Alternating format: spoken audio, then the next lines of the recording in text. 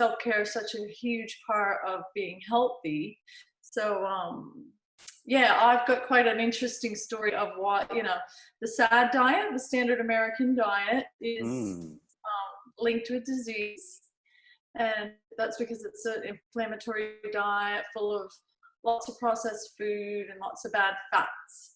So I've come along and designed a diet that's very easy to crowd all those bad foods out. So it makes it super easy. So I'm going to explain that with you today. And I'll talk about my journey a bit, about what I went through. Because, the way I was eating, I thought was healthy, but I was making a lot of mistakes. And yeah, it led me to have health problems. So, cancer's 1 in 3 on the planet today. So by paying attention and learning better, healthier ways to eat, you can actually, avoid that. So there's a lot of problems wrapped around food. So I think the biggest one is now in our busy lifestyles is we want convenience. So that's actually, even though, a lot of foods bringing into the house are convenient, they're not as healthy, they're more processed, and convenience is our problem. It's the way that we're thinking, I guess. So for me, a lot of stress around meals back when all this started in the beginning. Like I spoke yesterday, so I'll just quickly say that I had a very sick child for many years who's super healthy now. So that's just everything that we've done at home to help Drew get well. So he was born at 25 weeks, lost all of his large intestine, some of his small, and has had ongoing gut health problems and digestive problems. So that's why I'm here speaking to you today, because everything I've done for Drew has helped myself and my family. So that's just what I teach, is what I've done to help Drew. So for us, he's like a canary in the mine. Okay, so what I found is whatever Drew was struggling with, eventually over time, if certain foods and things that are inflammatory or not very good for our gut or kill our good bacteria, eventually get us all. Some of us have stronger genetics if they don't have a health concern at a young age, and it might be in their 40s, 50s, or 60s before catching up with them. But so prevention is your best choice, and learning how to eat now. Basically an alkalizing, anti-inflammatory, high water diet, full of vitamins, minerals, and antioxidants will serve you very well. So, and yeah, getting back to our mindset, we think, I did especially. So back then, I had 3 small children. I was chronically tired. I had been told I had depression by my doctor and prescribed antidepressants. So cooking was just adding to all that. Like, too much time-consuming foods was a problem for me. I wanted it quick, sharp, easy. It was cereal, breakfast cereals, toast, a little bit of fruit in there, but a lot of processed foods, a lot of bad fats, a lot of fast food. So yeah, I say now, when they call it in America, they say, let's go to the drive-through and get some food, some takeaway food. And I'm like, we should just call it the drive-by. So don't stop there, just keep driving is our philosophy now. A lot of that type of food was in my diet. So, and also too, now there's too many diets. It's very confusing out there. So I'm a nutritionist and a health coach. And although my nutrition course was awesome, it was the health coaching course that really got to me, because it was more of the psychology of eating. So that's where I needed the help. We all know what to eat and what to do, I think. We just don't know why we don't do it more. Yeah, I think a lot of it too is physiological. Like, if you understand acid alkaline, if you're acidic, you're drawn to more acidic foods. If you're more alkaline, you're drawn to more. And for me, you've been on the green key for a while. That's a green powder supplement food. And I know when people are acidic because they tell me they don't like the taste. And it's not too long after being on it, a month or two, they love it and they crave it. Yeah. So yeah, so actually once you swap over to this diet, it does take a little bit of time for your body to actually start craving those foods. But yeah, it happens. So it definitely happened to us because when we decided to make the changes, we had Drew, who was probably 3 or 4 years old. I was trying to see naturopaths and kinds of health professionals and got him on this perfect diet, but I thought it was just for him because of his health condition. So I was making separate meals. So that's another problem that people fall into, that trap, is trying to make different meals for every member of the family. So that's obviously going to cause you stress. He was not happy. He was, having temper tantrums. And my husband's smart. He's very smart. He said, whatever you feed Drew from now on, you feed all of us. So we went on the same diet. Nice. We was like, awesome. So but I was a little slow, like a slow learner, but my naturopath at one point got really frustrated with me and was like, I don't understand what you don't get about this diet. This is healthy for everybody. Drew's the lucky one. He's never going to have cancer. He's Wow. going to be so healthy. Yeah. So luckily she finally got through to me. And that's when, we really made the changes for everybody. But I was in tears at first. I had like 2 huge boxes of groceries when we really decided all that processed food, all the numbers and colors and preservatives and all the stuff that was affecting Drew's health, causing bloating and distension, went out the door. So that was a huge adjustment. And you don't have to do it that extreme. You can do it, a little bit slower if you like. But yeah, so we've had quite a journey. And now we try and eat 80 to 90% plants, and we throw in, some really healthy protein in there, maybe once a day, and some grains as well, but predominantly plants. So I think people are quite confused about what is a healthy diet because there is so much choice now. And too many people aren't eating at home and aren't cooking at home, which I find super sad because that's your connecting time. That's what I found. It used to stress me out, but now so they say you have to love your medicine and your food is your medicine. So this That's cooking lovely. at home, yeah, this cooking at home is so important that we change our mindset and start to love it and enjoy it and see it as our medicine and maybe one of our favorite hobbies even. So to take it that way. Yeah, that's so important. That's such a valid point. Yeah, so there's a big price for all this convenience, I think.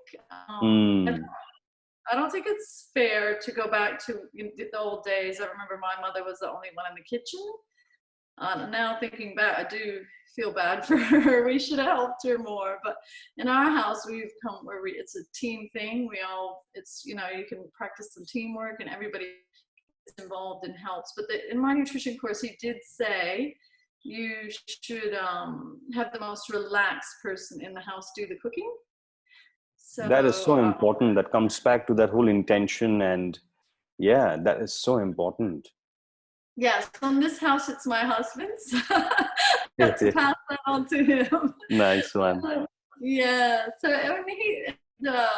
when in my health coaching course, he said even go as far as play your favorite music, light a candle, just relax around it. So wow, that sounds so inviting, Maria. I think that's the important part, that if you share with people, already I'm romancing that whole cooking idea now.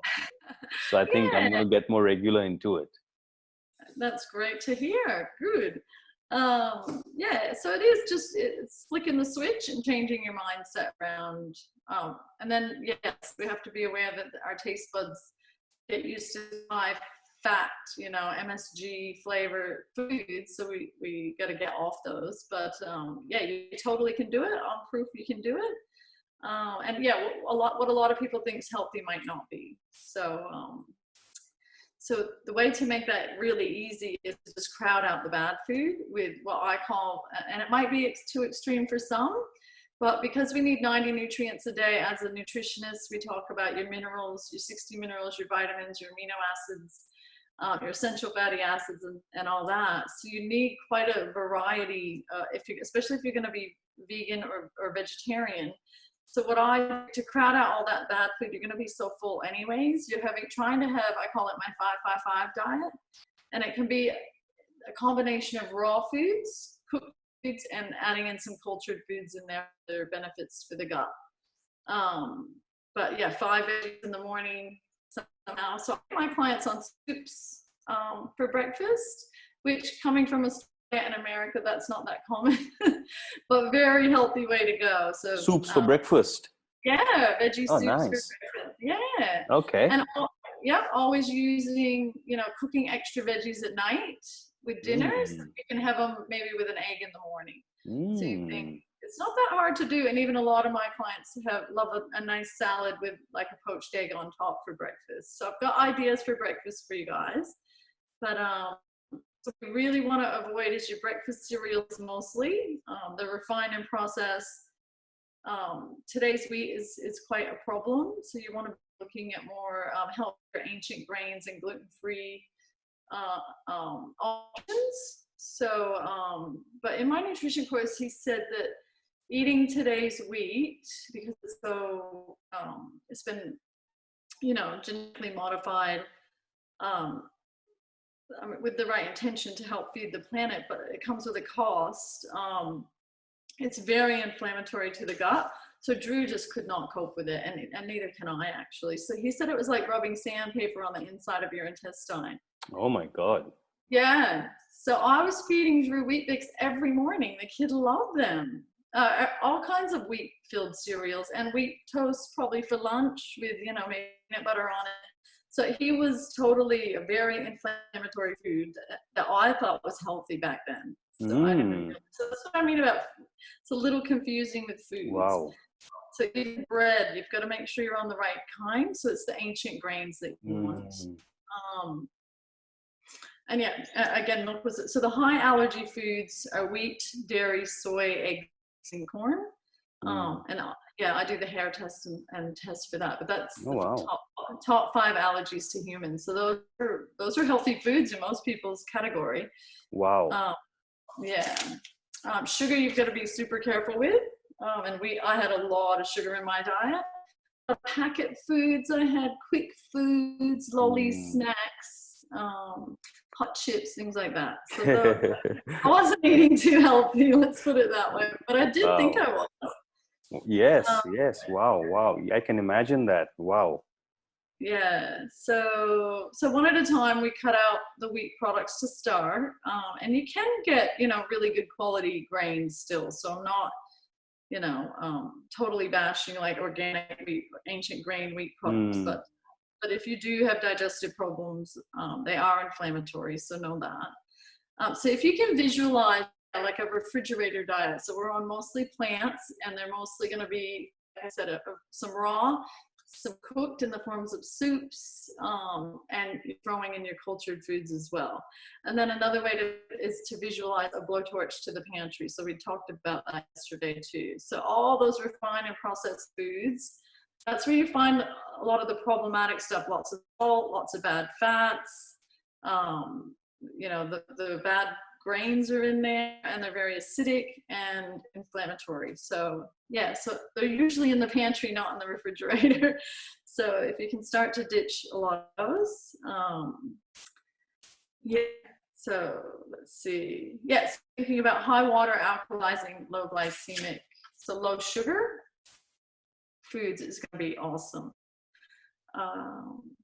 Yeah, so I found back then I was super stressed around meals and wanted it to be as quick and easy as possible. So I was using those packets. I don't know if you have like rice packets in India. Yeah. I used to love eating them when I was in Australia. Oh my God. When they just got launched, I thought that was the best thing ever. Yeah, because it's very tasty, but very quick. You can make a quick dinner with those, and then you just steam some broccoli and your protein. But once I realized I was feeding them to my family every night. They had all the artificial flavors, numbers, and colors, and MSG in there. So yeah, we really had to start those. Wow. And just start cooking for the family. So and that's, yeah, if you think about like really slowing down preparing your food as well as really slowing down eating your food. If you think about like that rest and digest stage, that's pretty awesome. That we do have to, a lot of people aren't even chewing their food. So yeah, it's a real problem. So I've got, yeah, another thing is you have to be super organized, which was hard for me at the beginning. So this means, yeah, kind of, one of the tips is meal planning. And a lot of people really get into meal prepping, but how I like to do it is making big pots of soups, or and you have a big pot of soup. Whenever you're hungry, you can go to the fridge and have a soup instead of an unhealthy snack. Have more soup. You can eat lots and lots of food. You're not going to gain weight because it is mostly plants and vegetables. So yeah, so soups like zucchini fritters, things like that you can make lots of. So I guess it really is actually not as time consuming, because it's just at one point, like to make a 10-liter pot of soup takes quite a while at that time, but then you have it for the whole week to eat. So a family of 5. So, and rolling over dinner into breakfast, like we talked about a little bit. Yeah, so always making extra veggies so that you can in the morning add it with eggs. Just making sure you have your healthy staples always, like your dried canned beans that are really high in fiber and iron, and nuts and seeds and their butters, and knowing about activating nuts. Have you ever done that for me? Do you activate your nuts over there? Yeah, we soak almonds overnight, stuff like that. Yeah, beautiful. And then turn them into nut butters.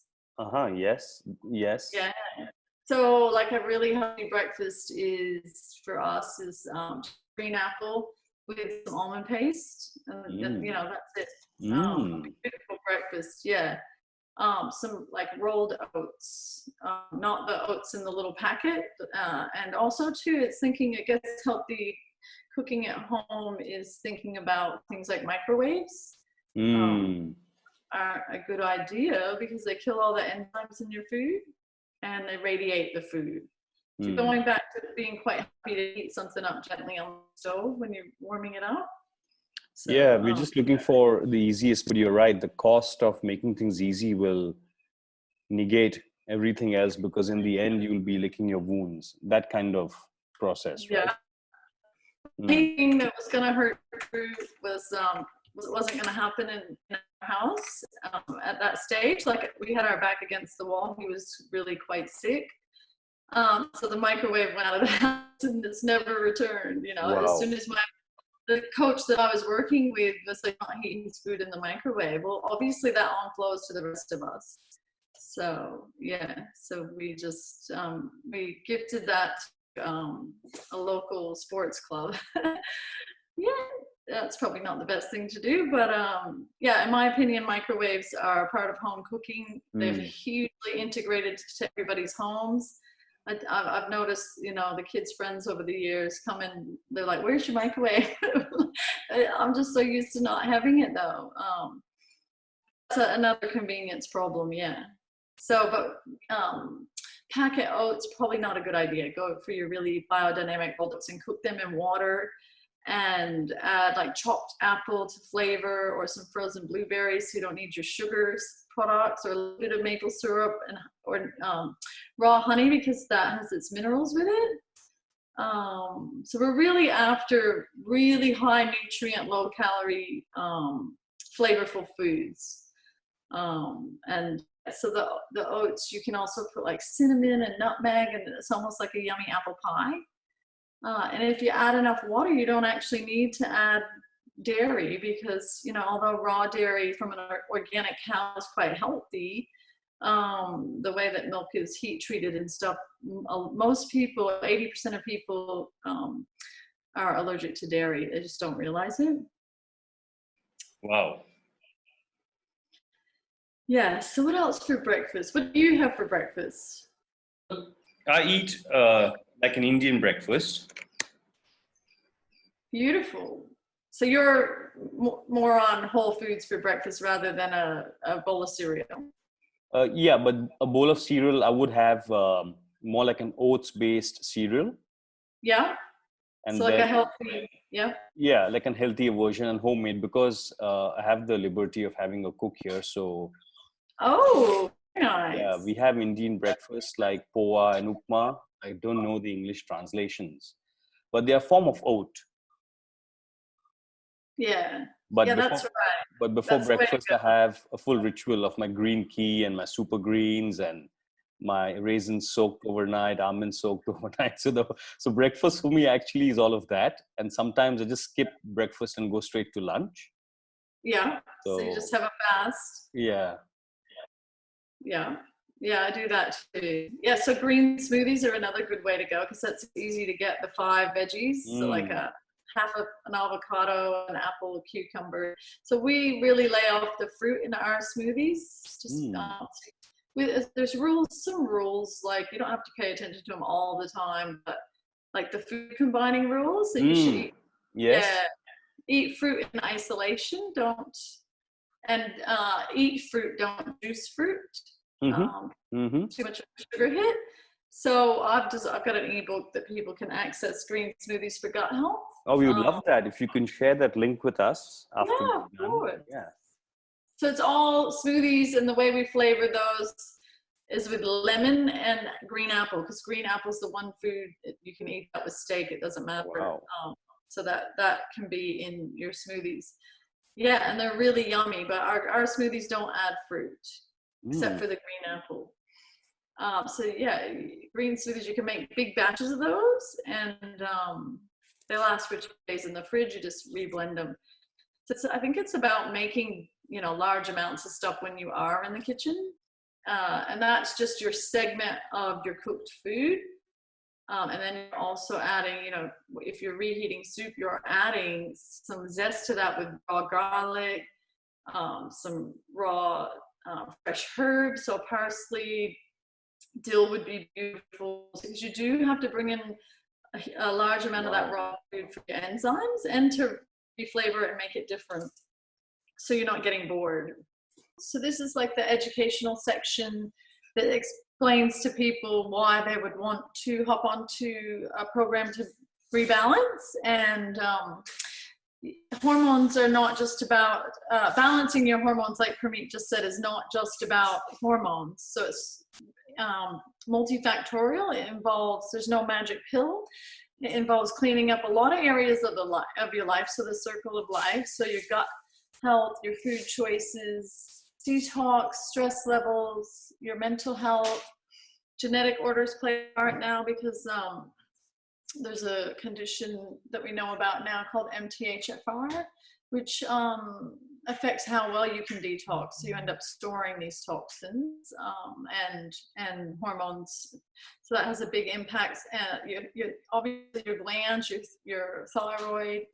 And as we talked about yesterday, and I'll teach you today, all the toxins in the environment. So although it can be totally overwhelming, again, it's very exciting because we're in control. There's so much we can do. So I'll tell you quickly a little bit about myself, because I want to make sure I stick to time. But that's my family. That's us in Vermont. And my health journey started about 24 years ago with Drew. The fella in the green hat was born at 25 weeks. So I do have the MTHFR gene mutation. I found that out about myself. So if I'd have known about that's linked with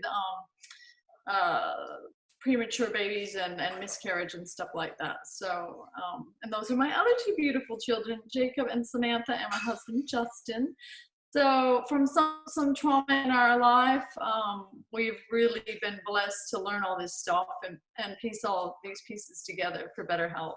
So yeah, your hormones rule everything in your body. So I've learned that. And yeah, one thing is what is happening to our hormonal health. So I've got these slides here that'll keep me on track. But yeah, about 90% of women of reproductive age are experiencing some sort of hormonal problem.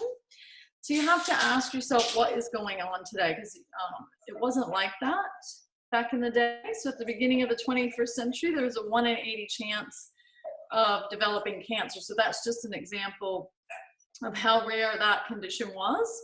And a lot of hormonal imbalance is linked with hormonal imbalance cancer. So estrogen dominance is one. And the statistics today have changed significantly. So the statistics today are 1 in 3, if you live to be 70, will have cancer. And a lot of these cancers we're seeing are hormonally driven now. So a lot of problems going on, but there's a lot of solutions as well. And the solutions are great for our bodies, our children, and the planet. So it's being super proactive is good for everybody. And there's lots of other diseases going on. 2 out of 5 suffer heart disease and stroke. Yeah, huge stuff going on. No hormone is bad. That's a good thing to know. They all have a role in the body. And I'm not a biochemist or a scientist. I've done a lot of reading. One of my favorite people I study is Dr. John Lee. So you can get his books. Yeah, he's written a lot of books. What your doctor may not tell you about menopause, what your doctor may not tell you about premenopause. And yeah, he's an expert in estrogen dominance too. So I followed his work for years. So most of this comes straight from stuff I've learned from him. But you do need your balance, your hormones balanced, and you're never ever going to have perfectly balanced hormones. That's probably not the right word, but that's the word we're going to use today. Harmony is probably more like it. Yeah, because so yeah, having your hormones in harmony. How's that? So we have to have a healthy point. Yeah, cool. We have to have a healthy ratio. So I do a lot of testing in my clinic now. I'm a nutritionist and a health coach, and I'm really interested in hormones. Obviously, I'm a woman. I have a daughter. I have boys. I'm breathing, so I'm interested in hormones.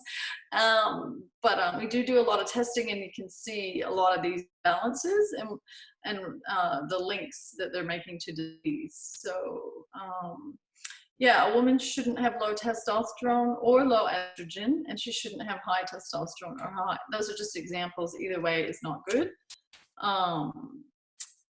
You've got your sex hormones. Testosterone's linked with vitality, energy, muscle, libido. Estrogen is the protective hormone. It's made in the ovaries, made from fat cells and in the adrenal glands. So I think progesterone's a precursor to hormones. So cortisol, estrogen, testosterone. So the point is you need to have really healthy hormones, you need your estrogen, progesterone in balance. So what Dr. John Lee teaches is about estrogen dominance. So I'm going to skip through some of this because there is a lot of information here. But yeah, no hormone is bad. So yeah, one way to really sort this out is to do a cleanse or a detox. So we have lots of hormones. We have our insulin hormone, they're the fat storage hormone, cortisol. It's produced in the adrenal glands and is a stress hormone. And one thing interesting about that is it does shut down your immune system. So you want to be careful with the levels of stress you have releasing cortisol. Yeah, because too, you think, I recently found out the cortisone is what they give, one of the drugs they give organ transplant patients to shut down their immune system. So especially at this time right now, we have to be very careful with our stress levels, and because it's affecting our hormones. Wow. Yeah.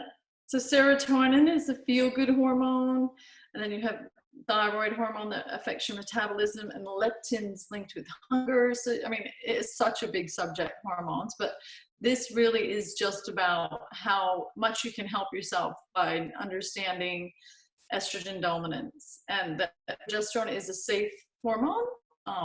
So it doesn't it's not a sex hormone really. It doesn't have a sexual characteristic.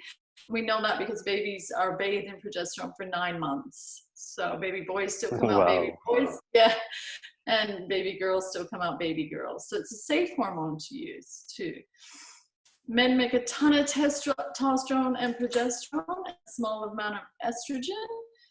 So this is all, again, just lots and lots of facts and stuff on sex hormones, which we probably don't need to run through, so I can get through this. But we do have an epidemic of illness related to hormone imbalance. So due to increased estrogen in our environment, symptoms are much worse than previous generations. One thing is osteoporosis is one of the major concerns, and it used to be considered an old person's disease, but we're getting it in our young women are having it as young as 35 now. So bone density, which I'm really interested in, is linked with your balance of estrogen and progesterone as well. So they used to just think it was estrogen, but now they know you need the right progesterone as well. And this is why, because osteoclasts take away the old bone, you have to have a balance of the osteoclasts and the osteoblasts. So the osteoclasts take away, the osteoblasts fill in the new bone. So a lot of people think it's a disease of just calcium deficiency, but it's not. It's definitely, you want your progesterone levels. They're really good for helping you lay down new bone. So progesterone's sort of getting all the good guy press here, but obviously estrogen is very important as well. It's just when you have too much of it and the synthetic type of problems. So why are hormones out of balance? And our hormones control everything: our mood, our weight, energy levels, hormonal cancers, gut health issues, Crohn's disease, and pain issues. And it's always been linked with women, and maybe being grumpy and things with their hormones are out of balance. However, every man, woman, and child with this hormone estrogen dominance problem really will want to know about this. So it's affecting every man on the planet. Yeah.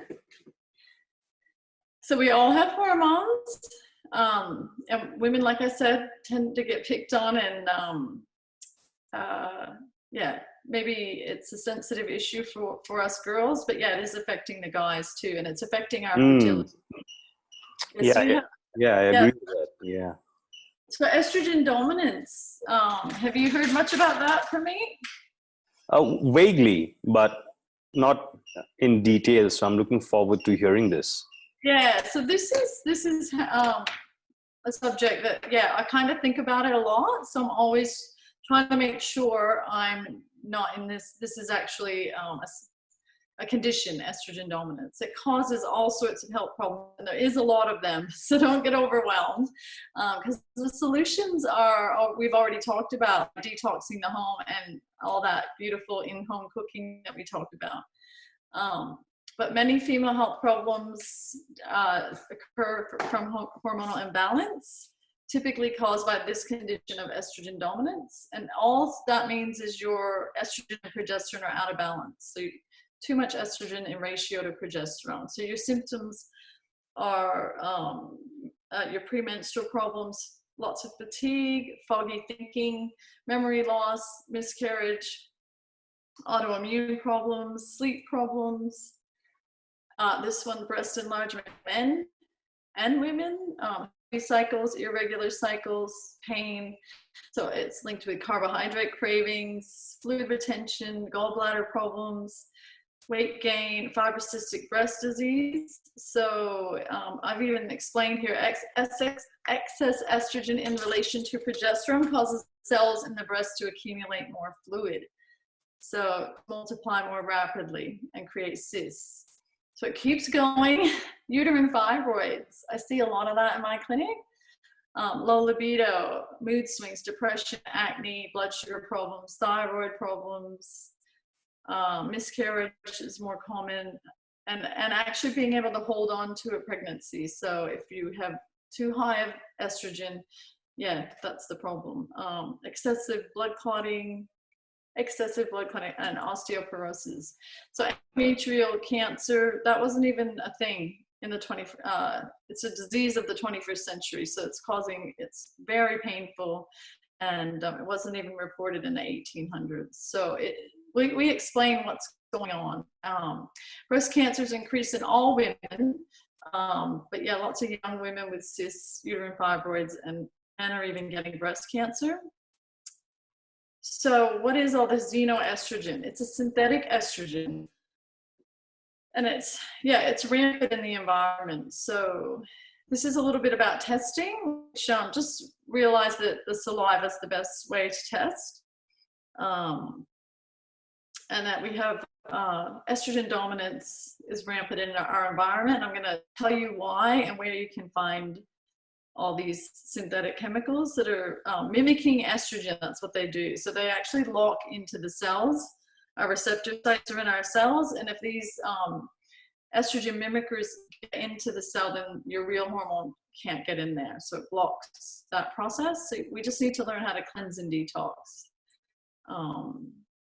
So hormone imbalance, yes, it's a big problem. So we have a lot of pollution now. It's in the air we breathe, foods we're eating, and the chemicals we're coming into contact in our homes. We talked about that yesterday.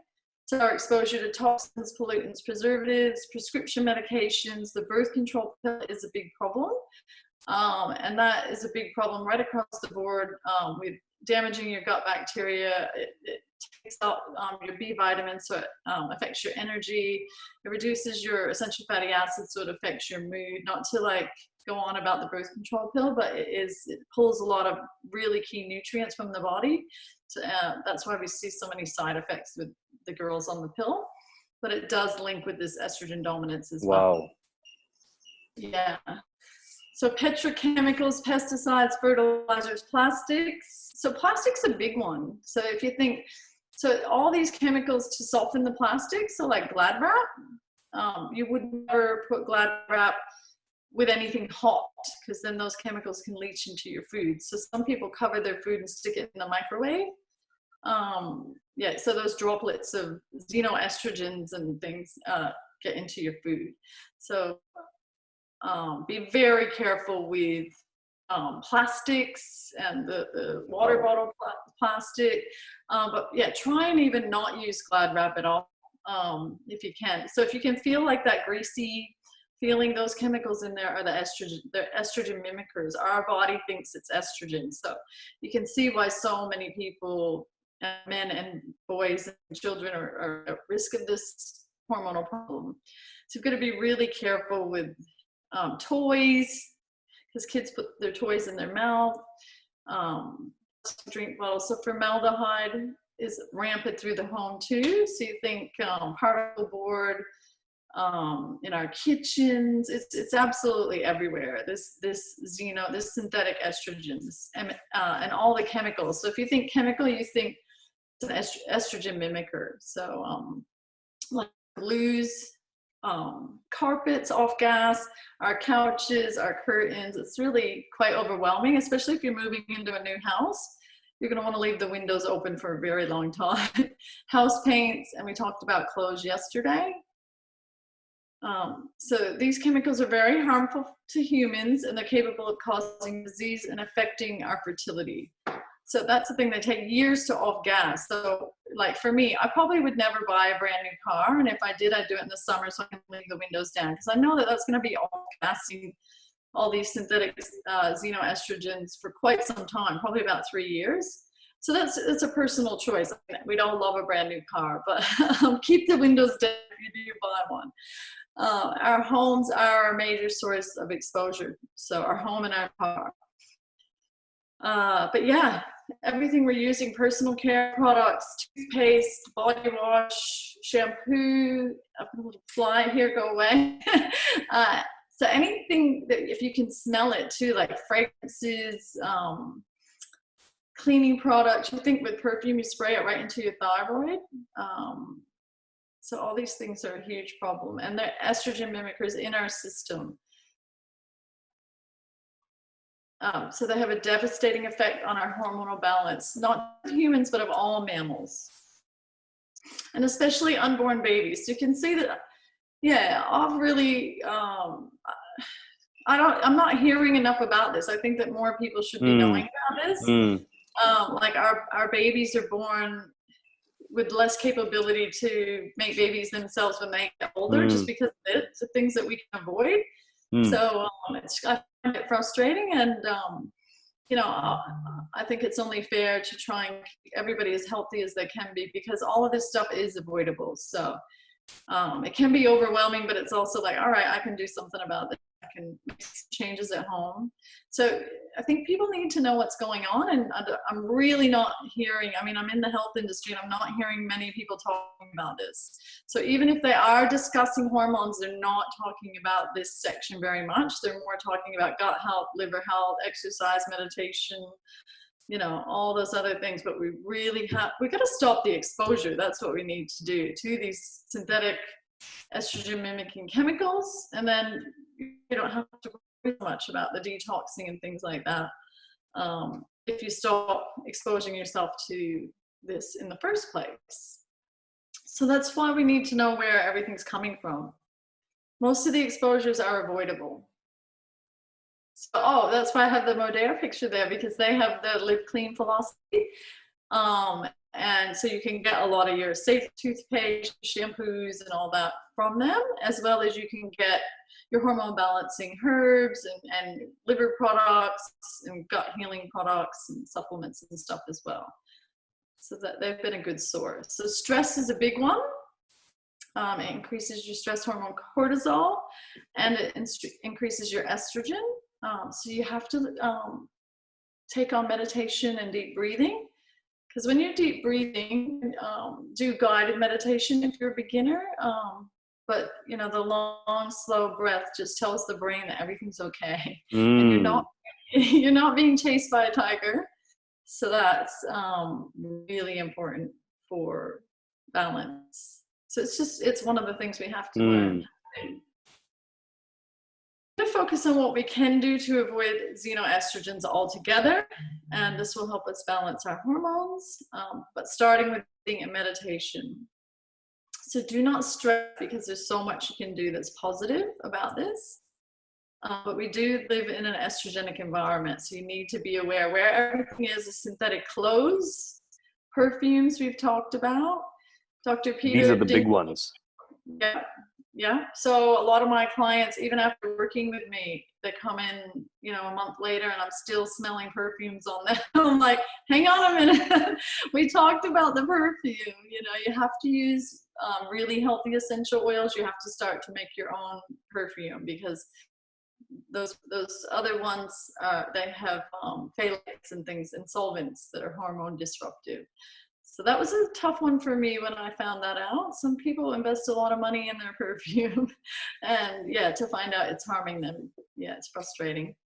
But laundry powders are a big one. Dr. Peter Dingle's a great source. He explains if you can smell laundry powder on your clothes, that's affecting your hormones. So the chemicals in there for the fragrance are hormone disruptive. Wow. And storing your fat cells. And because I think we just have a constant all-day exposure to the chemicals in our laundry powder, because we're wearing our clothes all day, and then we go and sleep in our beds at night. So that's probably the first one to change, I think, is that a really huge exposure. Is find a really good company that has safe laundry powder. But be really careful with bleach too. That's super hormone disruptive. So that's some things you can do, and start to eat more organic food, because the organophosphate sprays are all estrogenic too. So you can see hundreds of sources, throughout the day. But start with the dirty dozen list, avoid those, and get the clean 15 into you. So broccoli and apples I have on here are sprayed a lot, so start trying to sort. And broccoli, you need the foods that can pull these synthetic estrogens out of the body, and broccoli has that capability. It's high in sulfur, so it's very detoxifying and can help you. So you should eat some broccoli every day, and lots of foods, which in my book, Eat Your Way to Healthy Hormones, it talks about all the foods that will help you just get rid of these. Other things you can do to avoid xenoestrogens. So if you're doing a hormone balanced diet, you're going to be a vegetarian. So people might find that frustrating, but all meat, you pick up not only the hormones from the animal, if we eat each other, we have hormones running through our system, right? So you're going to pick up those hormones. So it's the Right. same with any other animal, a chicken, a fish, a cow, you're going to get their hormones that are naturally in their body. So when you're trying to do a balance or a detox, if you're having a severe symptom, you cut meat generally right out of the diet. A little bit might be okay if you can get, depends on how severe your symptom is really, I suppose. But you really would want to make sure it's organic, because you're also going to be picking up the synthetic hormones that the animals are being, and antibiotics and things like that. So you would definitely avoid sugar and refined starch, as these always increase estrogen in the body. This one's a bit harsh. Dr. Sandra Cabot, one of her books, says even 2 standard drinks a day increase a woman's risk of hormonal breast cancer by I would agree with that. Yeah, it's a bit depressing. Feel like your red wine, but yes, it's true. It does. That's okay. You can meditate. Okay, good. I'm with that. Sure. So being aware about that and just being pretty stubborn and making yourself, a soda water with pomegranate instead of, we have lots of tricks here at the clinic to help women reduce, because wine they use to relax them. So there's lots of, like you said, you can meditate, you can make other drinks that have no alcohol in it and are actually quite healthy. So limiting the alcohol, I've seen it over and over and over again, just reduces the symptoms of breast pain, straight away. So that's proof right there that works. You also make estrogen from body fat. So that's fairly frustrating. So a woman, even if she's had a hysterectomy, if she's a little bit overweight, she could still have estrogen dominance. So we want to shift the extra weight for our health. But Dr. John Lee says we live in a sea of estrogen. So excess calorie intake, these are other factors, impaired liver function. And that's because your liver is where you manufacture and metabolize your hormones. So you do want to get your liver on your side. And I think it's an unforgotten organ. So really looking after that will help you. Low hydrochloric acid and poor digestion and nutritional deficiencies. Being constipated too is a huge problem. And stress we talked about. So what is all this estrogen capable of doing in your body? Well, obviously, this isn't just about women. I speak to mostly women. So people living in the industrialized world are obviously at higher risk of estrogen dominance. And it's linked with lots of health issues that we talked about, but I've brought up a few here again: breast cancer, cancer of the uterus, gallbladder, increased weight. One thing is not being able to use your food for energy and storing everything as fat. So too much estrogen is not what you want in your body.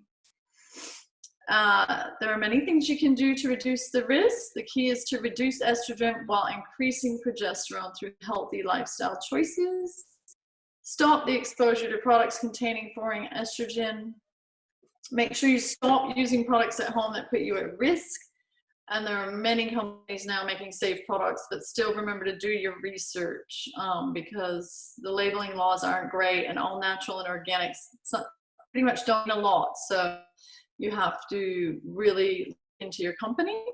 But yeah, doing a cleanse. I'm starting to use the word cleanse a lot more. So I've got cleanse detox there because I think people are intimidated by detox. But getting your liver is involved. Your gut and your liver are really going to help you out when it comes to hormonal balance.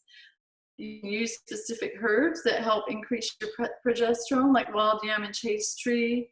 You can use natural progesterone creams that are precursors to not making your hormones, but helping your body make them themselves. So now we're talking about how wonderful progesterone is again. Like I said, it is a safe hormone, but it still needs to be in balance. So let's see. So progesterone's made in the ovaries. Another interesting thing is it's made from cholesterol.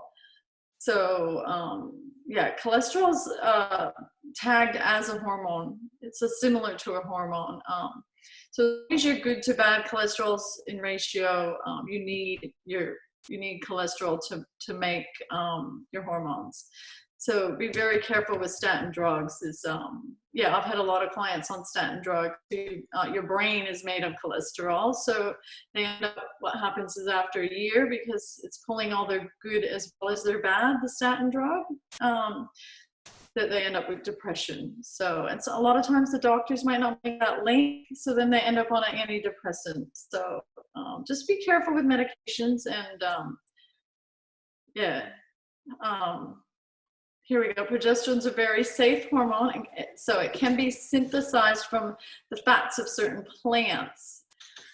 Synthesized means it's natural. You don't want a synthetic progesterone. Synthetic is a chemical. So we use a cream, and it's synthesized from the fats of the wild yam and the chaste tree, and it helps your body turn into what you need. So yeah, for healthy hormones, increase your progesterone. It's involved with procreation. A baby's full development relies on progesterone, higher IQs. It's a mild diuretic.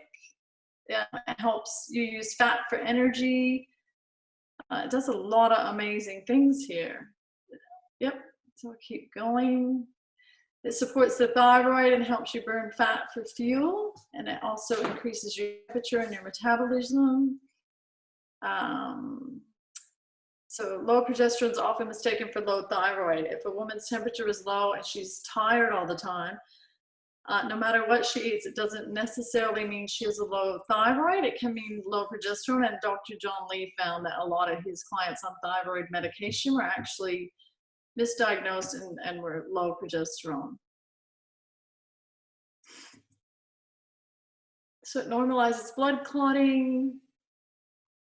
It's more common in women, blood clotting is more common in women with unopposed estrogen. So that's what you don't want, is unopposed estrogen. You want that progesterone there to keep the balance. Strokes are higher in women with unopposed estrogen. Progesterone helps prevent strokes and blood clots. Progesterone normalizes zinc and copper, which I actually had high copper and low zinc, so I understand this. And it was probably another reason why I got so interested in this. But yeah, if you're in that situation, it can affect your mood a lot. So high copper, low zinc. So the copper pulls the zinc all the time. Estrogen increases a protein in the blood that holds on to the copper. So it's estrogen dominance that I had, which was causing that. And you can easily test that too.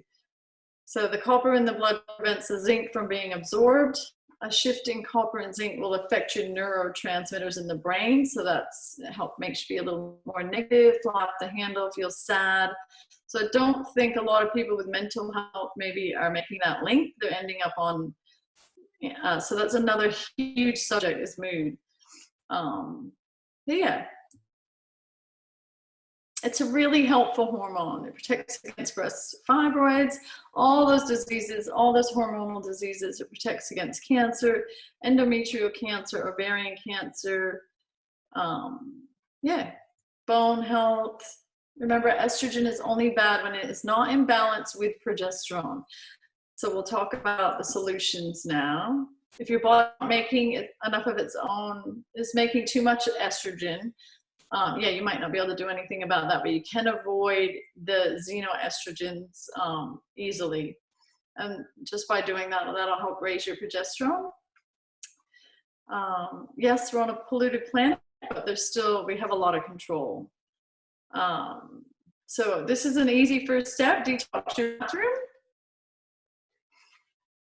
So we talked about a lot of this stuff that is the problem, and you can easily convert to non-toxic there, and overnight you've stopped a huge amount of exposures. You can do a detox or a cleanse. One thing for sure, you can't be constipated because you're storing toxins. So we need to be able to get rid of these xenoestrogens through our urine and our bowel movements. So if you're only going once, that's still considered that you're holding on to things and you're constipated. So this is the diet. It's a vegetarian diet. It's a plant-based diet. that's going to help you with your hormones and you know, the right amount of good fats. And you can have a tiny bit of meat in there depending on how severe it is. If you had a cancer, I would probably go vegetarian 100%. 80 to 90% salads and cooked veggies, 10 to 20% healthy organic meat. Limit dairy, as we said, that's quite estrogenic actually. So it might be hard because we do have habits with our food, but yeah, it's not forever. Once you get back in balance, you can integrate some of your favorite foods that you might have had to take out once in a while. So it's not what you do all the time that's going to get you. It's it's not what you do sometimes that's going to get you, is what I want to say. If you want to have something that you perceive as a treat, occasionally once you're better, that's fine. So exercise is massive too. It helps you get the lymph going and helps you sweat out these toxins. So Philip Day says something amazing. He is a researcher, and I was so happy when he said that, run around. You don't even have to run around. As long as you can get a little sweat up for about 15 minutes a day, that reduces getting those toxins. They've proven that reduces breast cancer by 50%. So if you just sweat a little bit every day, that just helps get rid of toxins. So just simple things like these. So suggested forms of exercise are Pilates, yoga, and walking. And also too, your liver health is a major key. So obviously we can't go in depth about all these subjects, but so yeah, you need to, as long as you know what the focus is, you can start to research and even hop onto our program if you're interested. So we need 90 nutrients a day to heal and repair and break down toxins.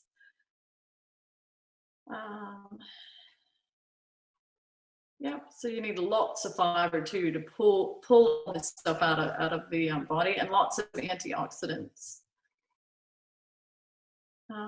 I recommend starting with the natural progesterone cream. So that's immediately going to help raise your progesterone, even if your estrogen is high. Once you get that progesterone higher, you're starting to get some balance. How do you increase your progesterone naturally? We have a green food super powder, with spirulina and kale and all those cruciferous veggies in there, broccoli sprout. Those are all the foods that detox these xenoestrogens. So the quickest thing you can do is get on a green powder that will help you detox. You can have a couple scoops twice a day, and then you can fix up your diet. So it's not always about what you take out of your diet, it's about what you add to your life.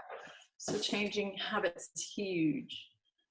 So we have programs. You can just hop on our website. We have the Hormone Wise Nutrition and Detox program. Diet and lifestyle, be proactive, detox your home. Use nutritional supplements to help you, whole food, plant-based supplements. Good fats like flaxseed are going to be super helpful. Drink plenty of the right water, so without chlorine and fluoride. Do your meditation, exercise regularly. Limit your bad fats, reduce your coffee and your alcohol. So really, and then you can reduce your stress, lose weight, but you can really hone in with your specific herbs that help balance hormones. So I like this saying by Charlotte Gerson, know your enemy, which is toxicity and deficiencies. So you're going to need the nutrients and the right foods to help you break down the toxins, but you just got to start avoiding the toxins in the first place. So that's Charlotte Gerson from the Gerson Clinic. So I don't have the video, but ask yourself these questions. What can I do right now to reduce my stress? So that's easy, take 3 deep, slow breaths. Start to meditate. Read 5 minutes out of a positive book. What can I do right now to help my hormones? Am I doing enough in my daily routine to avoid these xenoestrogens? Am I having enough nutrition in my diet to help me detox xenoestrogens? So it's Good Guts, a nutritionist perspective. So welcome to today, and I'll be telling you a little bit about my story, which includes my son Drew, who's now 23, soon to be 24, and really very healthy. So, but he had quite a difficult start. He was born at 25 weeks and had a lot of digestive problems and surgeries and gut health problems. So that's how we ended up getting into nutrition. We talk about getting what you need and the 90 nutrient story. So you've been hearing this over and over if you've been watching the 4 days. So hopefully you really have the recipe for the 90 nutrients. And then what's going on is depleted soils and toxicity.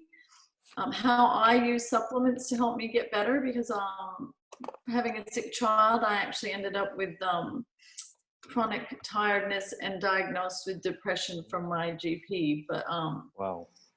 Yeah, so I use supplements, whole food supplements, to get my energy back and start to feel better. So they definitely have a place there.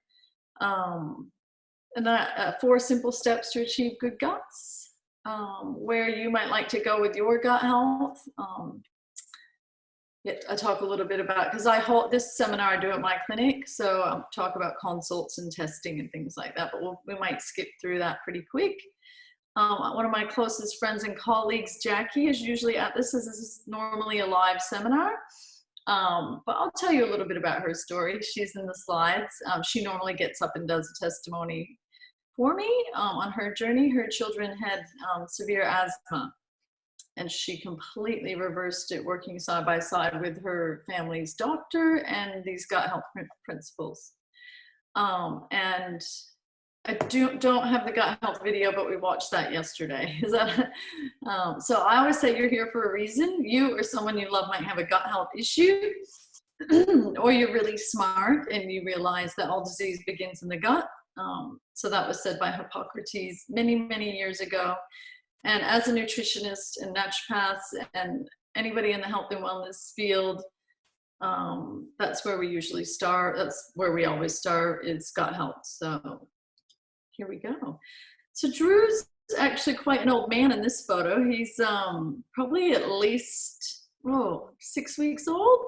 So he's had his breathing mechanism out. He's not intubated anymore, and he just has his gavage tube. So yes, he was born with his eyes still fused shut. It took about 3 days for his eyes to open. Yeah, cute little thing, but very tiny, only about 8-10 grams. And they said they only had the technology to save him for a year. That's how little he was, that they weren't able to save them when they were born that premature.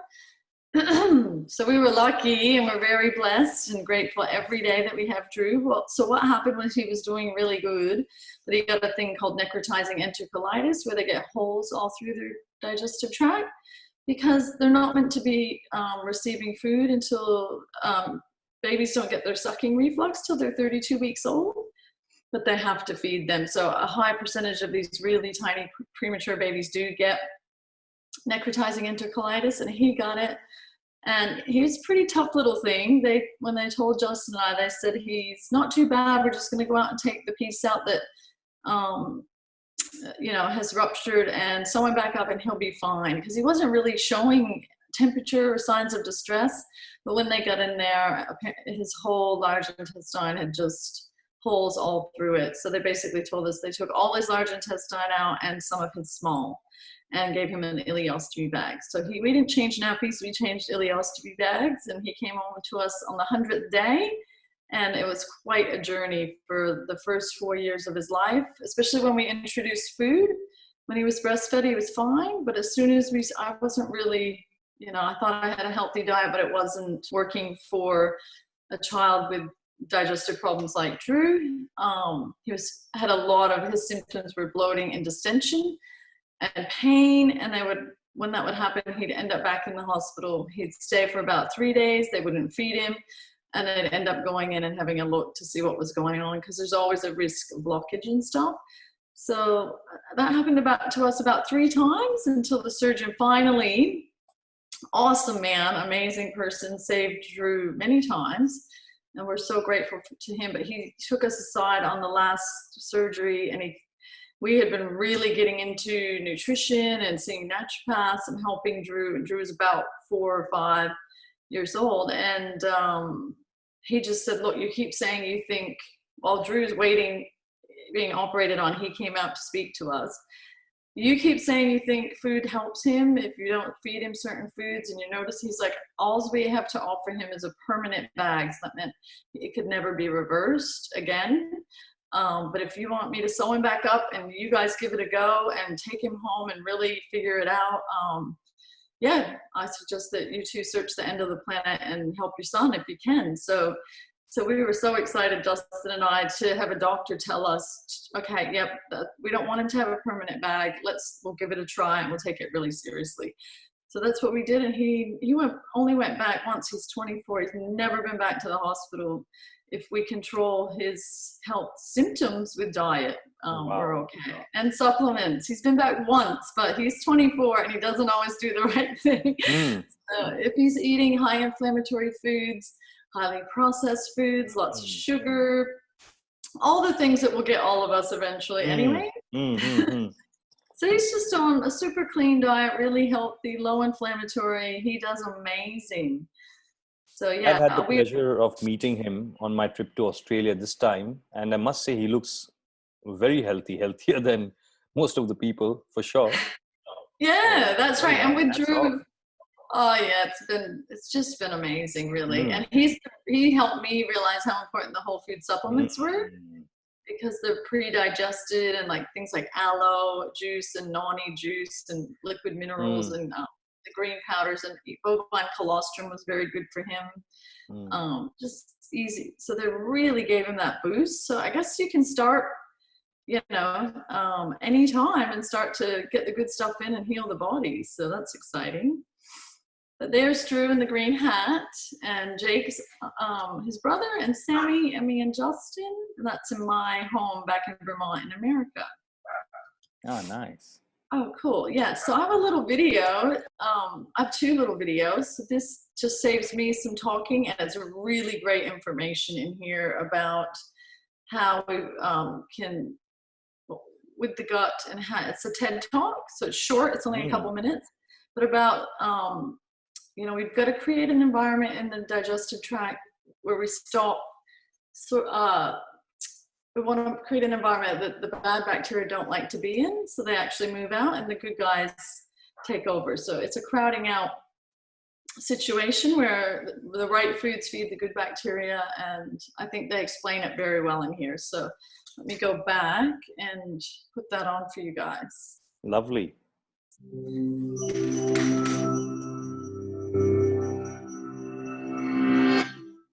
Trillions of bacteria, viruses, and fungi live on or inside of us, and maintaining a good, balanced relationship with them is to our advantage. Together, they form the gut microbiome, a rich ecosystem that performs a variety of functions in our bodies. The bacteria in our guts can break down food the body can't digest, produce important nutrients, regulate the immune system, and protect against harmful germs. We don't yet have the blueprint for exactly which good bacteria a robust gut needs, but we do know that it's important for a healthy microbiome to have a variety of bacterial species. Many factors affect our microbiomes, including our environment, medications like antibiotics, and even whether we were delivered by C-section or not. Diet, too, is emerging as one of the leading influences on the health of our guts. And while we can't control all these factors, we can manipulate the balance of our microbes by paying attention to what we eat. Dietary fiber from foods like fruits, vegetables, nuts, legumes, and whole grains is the best fuel for gut bacteria. When bacteria digest fiber, they produce short-chain fatty acids that nourish the gut barrier, improve immune function, and can help prevent inflammation, which reduces the risk of cancer. And the more fiber you ingest, the more fiber-digesting bacteria colonize your gut. In a recent study, scientists exchanged the regular high-fiber diets of a group of rural South Africans with the high-fat, meat-heavy diets of a group of African Americans. After just 2 weeks on the high-fat, low-fiber, Western-style diet, the rural African group showed increased inflammation of the colon, as well as a decrease of butyrate. That's a short-chain fatty acid thought to lower risk of colon cancer. Meanwhile, the group that switched to a high-fiber, low-fat diet had the opposite result. So what goes wrong with our gut bacteria when we eat low-fiber processed foods? Lower fiber means less fuel for the gut bacteria, essentially starving them until they die off. This results in less diversity and hungry bacteria. In fact, some can even start to feed on the mucus lining. We also know that specific foods can affect gut bacteria. In one recent microbiome study, scientists found that fruits, vegetables, tea, coffee, red wine, and dark chocolate were correlated with increased bacterial diversity. These foods contain polyphenols, which are naturally occurring antioxidant compounds. On the other hand, foods high in dairy fat, like whole milk, and sugar-sweetened sodas were correlated with decreased diversity. How food is prepared also matters. Minimally processed, fresh foods generally have more fiber and provide better fuel. So lightly steamed, sautéed, or raw vegetables are typically more beneficial than fried dishes. There are also ways of preparing food that can actually introduce good bacteria, also known as probiotics, into your gut. Fermented foods are teeming with helpful probiotic bacteria, like lactobacillus and bifidobacteria.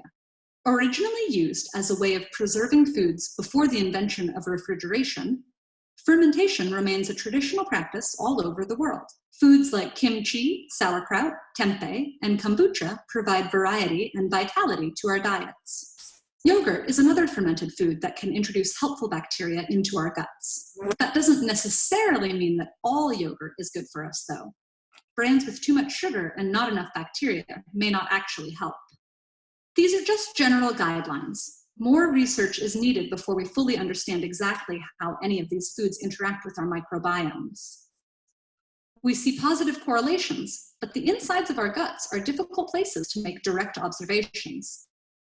For instance, we don't currently know whether these foods are directly responsible for the changes in diversity, or if something more complicated is happening. While we're only beginning to explore the vast wilderness inside our guts, we already have a glimpse of how crucial our microbiomes are for digestive health. The great news is we have the power to fire up the bacteria in our bellies. Fill up on fibers, fresh and fermented foods, and you can trust your gut to keep you going strong.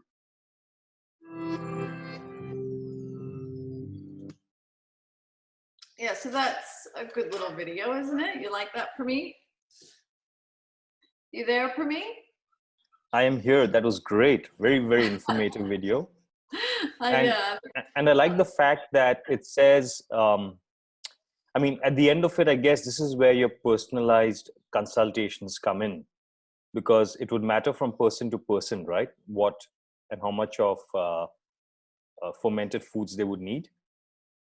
Yeah, I know. So that's the thing. Gut health is very simple, but it is very complicated too, because some of these fermented foods, my clients can't have. It depends on their condition, and some clients. So then we start with the soup. So it's a combination of, like they said, how the different foods, the raw, the cooked, the cultured, and the testing that we do with clinical labs. You can actually see if they're low in those short chain fatty acids. So wow, amazing. Yeah, that's important. So you can see that if they're low in the short chain fatty acids, like they said, the bacteria start living off your gut lining. So then you're in trouble because you're more susceptible to the condition leaky gut. Wow. So, which we test for that too. That's usually what I test for right away, just to get an indication of how bad their gut health is for them. And then if they know, okay, look, it's really bad, and the tests aren't too expensive. So, but yeah, by all means, depending on what's going on in your gut, whether those high bacteria foods can still feed bad bacteria as well. So that then those people get a reaction. They might be itchy, they get headaches. So initially, until you get things under control, it's not always going to be that those healthy foods make you feel better. Yes, and that's why I firmly believe don't self-medicate and don't become your own nutritionist. Go through someone who's got more experience than you. Over to you, Maria. Okay. So we've talked a lot about this in the last 3 days. I try to keep this with my 5-5-5 diet is how you can do that. You can get your 60 minerals, your 16 vitamins, your essential fatty acids, your amino acids, your right amount of protein, antioxidants. As long as you're going to be feeding the good bacteria with crazy amount of diversity, because that's what we're looking for. To feed them and have a huge diversity, you need diversity of plants, lots of different plants. So that's why we have 5 veggies in the morning, 5 at lunch, and 5 at dinner. If you can do that, and they're mostly organic, then you should easily and effortlessly achieve that recipe right there. So it's pretty exciting. If they're not organic, you're probably going to struggle because the minerals are lacking in the soil. So this is really important that you're feeding yourself well, but you are what you absorb, not what you eat. So, and your bacteria actually, like they said in the video, are able to break down your foods and create vitamins for you. So like B vitamins. So we have to feed them well, and they like plants and the foods that they mentioned, fermented foods, some grains, lots of fiber though, mostly fiber. This is the thing, minerally deficient soils lead to minerally deficient plants. So it is going to be hard to get your 90 nutrients on minerally deficient plants. Minerally deficient plants lead to a minerally deficient you. So we've got to be super careful there. We need 60 minerals a day. They're the spark plug of life. It's like taking the spark plug out of the car, nothing else works, just that one simple thing. So you can't even break down vitamins without minerals. So when I was a kid growing up, that's all we heard about was vitamins. But now we know it's the minerals that actually make everything happen. So wow. Yeah, and we talked yesterday about the inorganic and metallic minerals per meat that we can't even absorb.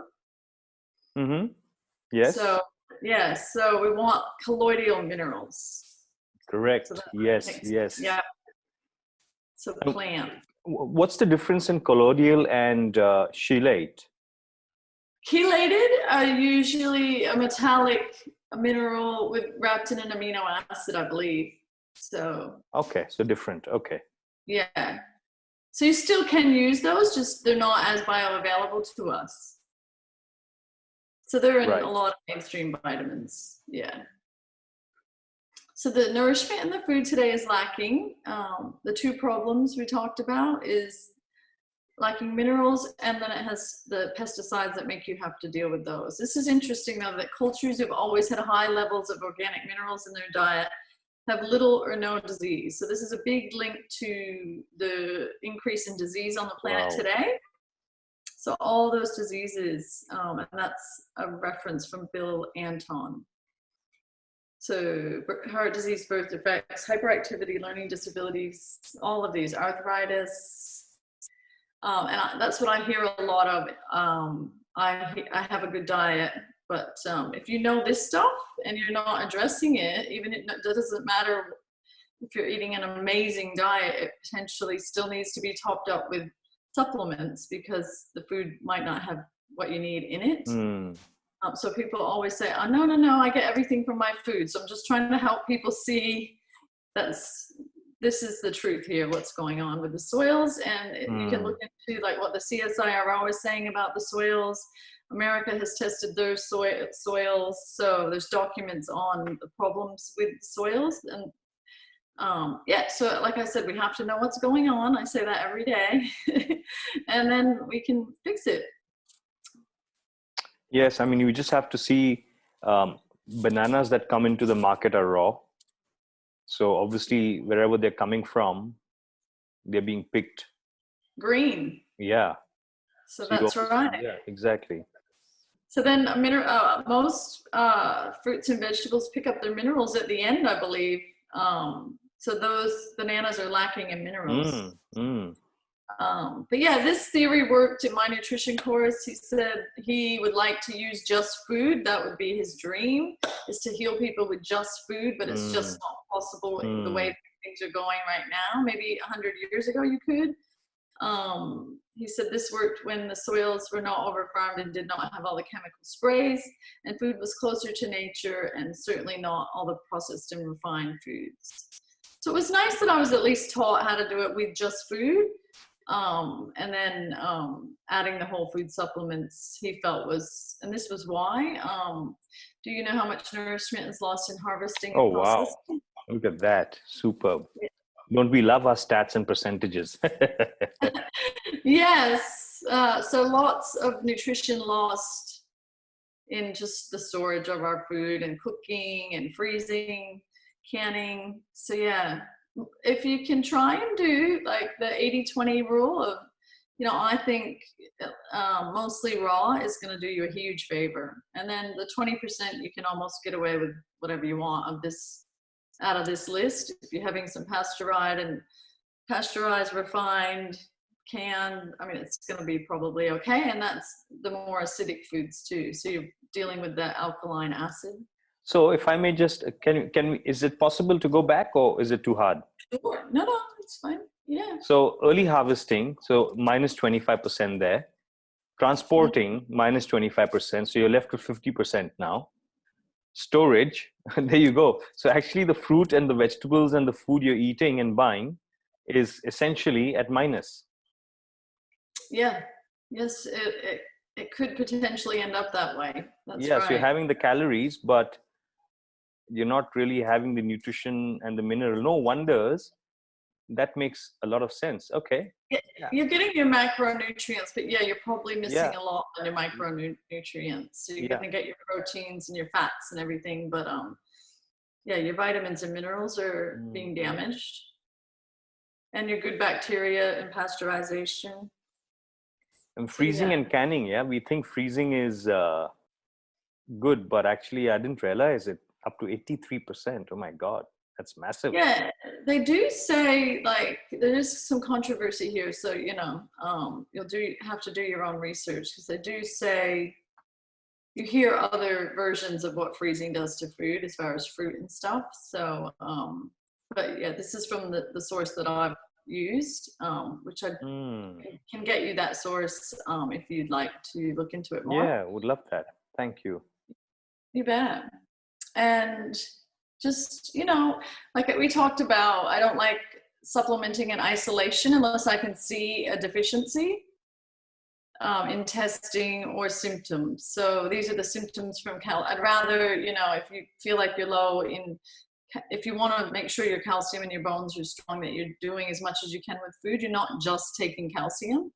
But if you're low in calcium, these are some of the things that put you at risk of. And a lot of people, I'm still surprised, say to me when I'm saying that dairy is not a good option. Well, that's not very bioavailable to us, the calcium in cow's milk, especially if it's pasteurized. So you're going to be way better off. Again, plants is where you pick up your calcium, and nuts and seeds and things.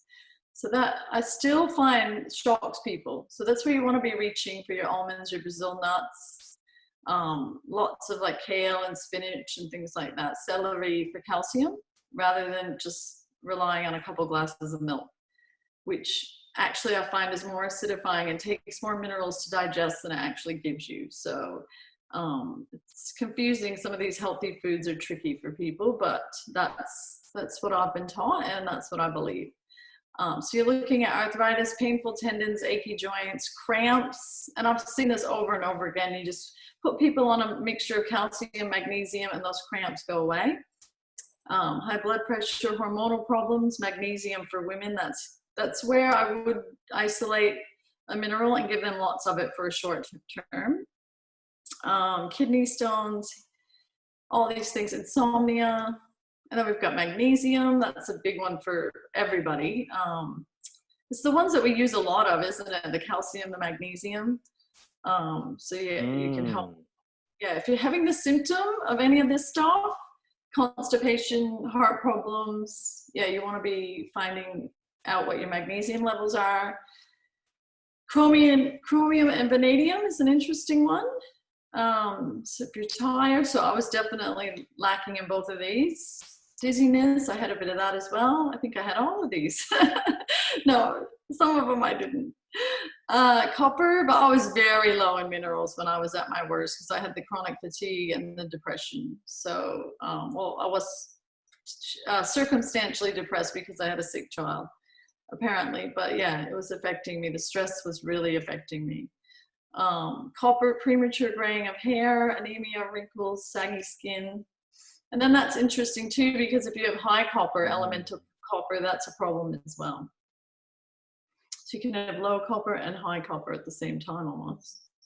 I get everything I need from my diet, so we talked about that. And I don't believe supplements are the answer. I believe they're part of the answer and a tool that you can use. So like I said, I was too tired and frustrated to be, and my attitude towards cooking and stuff was a lot different back then.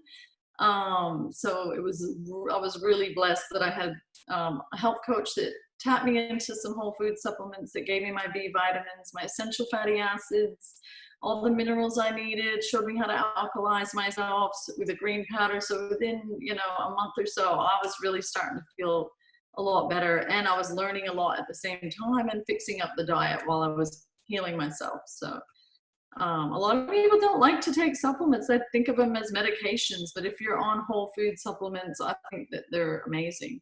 And I use them as a tool every day.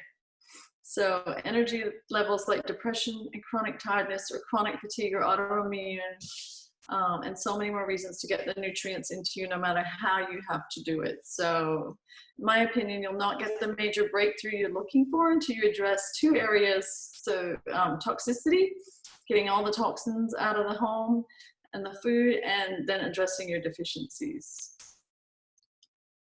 Now, we went through these the other day, so I won't go through them, but it's just saying there's pictures showing how back in the 1920s and the 40s, we didn't have to deal with the toxins and the lack of nutrition in our food that we did back then. So nutrition was high, toxins were low. And then that changed. They're about even there.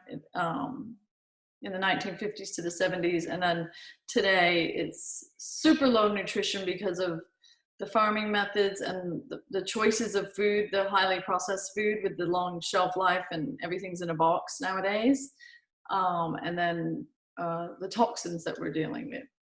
So because of the depleted soils and toxicity, this is the disease problem that you're facing: cancer, heart disease, stroke, diabetes, osteoporosis, and Alzheimer's. So it doesn't have to be that way. It really doesn't. You can just start at home and fix your gut health. So I did have a little video on vitamin C, and that's a link there. So how much vitamin C helps your immune system. So that is one supplement you can take every day if you want, because it's the body doesn't store it for very long and it's water soluble. I might just keep going because we've only got a couple minutes left, but that is a link between gut health and mental health, which if you have poor gut health, it definitely affects your mood. It makes you feel sad. And this is one way to really help your gut health for me. You try and avoid the dirty dozen because it's full of pesticides that kill your bacteria. And focus on the clean 15. So you don't have to avoid those foods. You just try and buy them organic. Nice. Yeah. So that's, you can take it shopping with you, but it's just a good place to start. Yep. So it's quite all right to apparently not spraying asparagus, avocado, cabbage. My God, potatoes. The English and the Swedes are going to roll in their graves. No, they just need to start growing them more organic. Right. Well, because I met a Idaho farmer. He was over here, and his family owned a big farm in Idaho, in America. And he said they won't eat their own potatoes. No. He said we grow potatoes out in the back. He said no, we have chemicals that if the market's down and the potatoes aren't selling, we just spray them.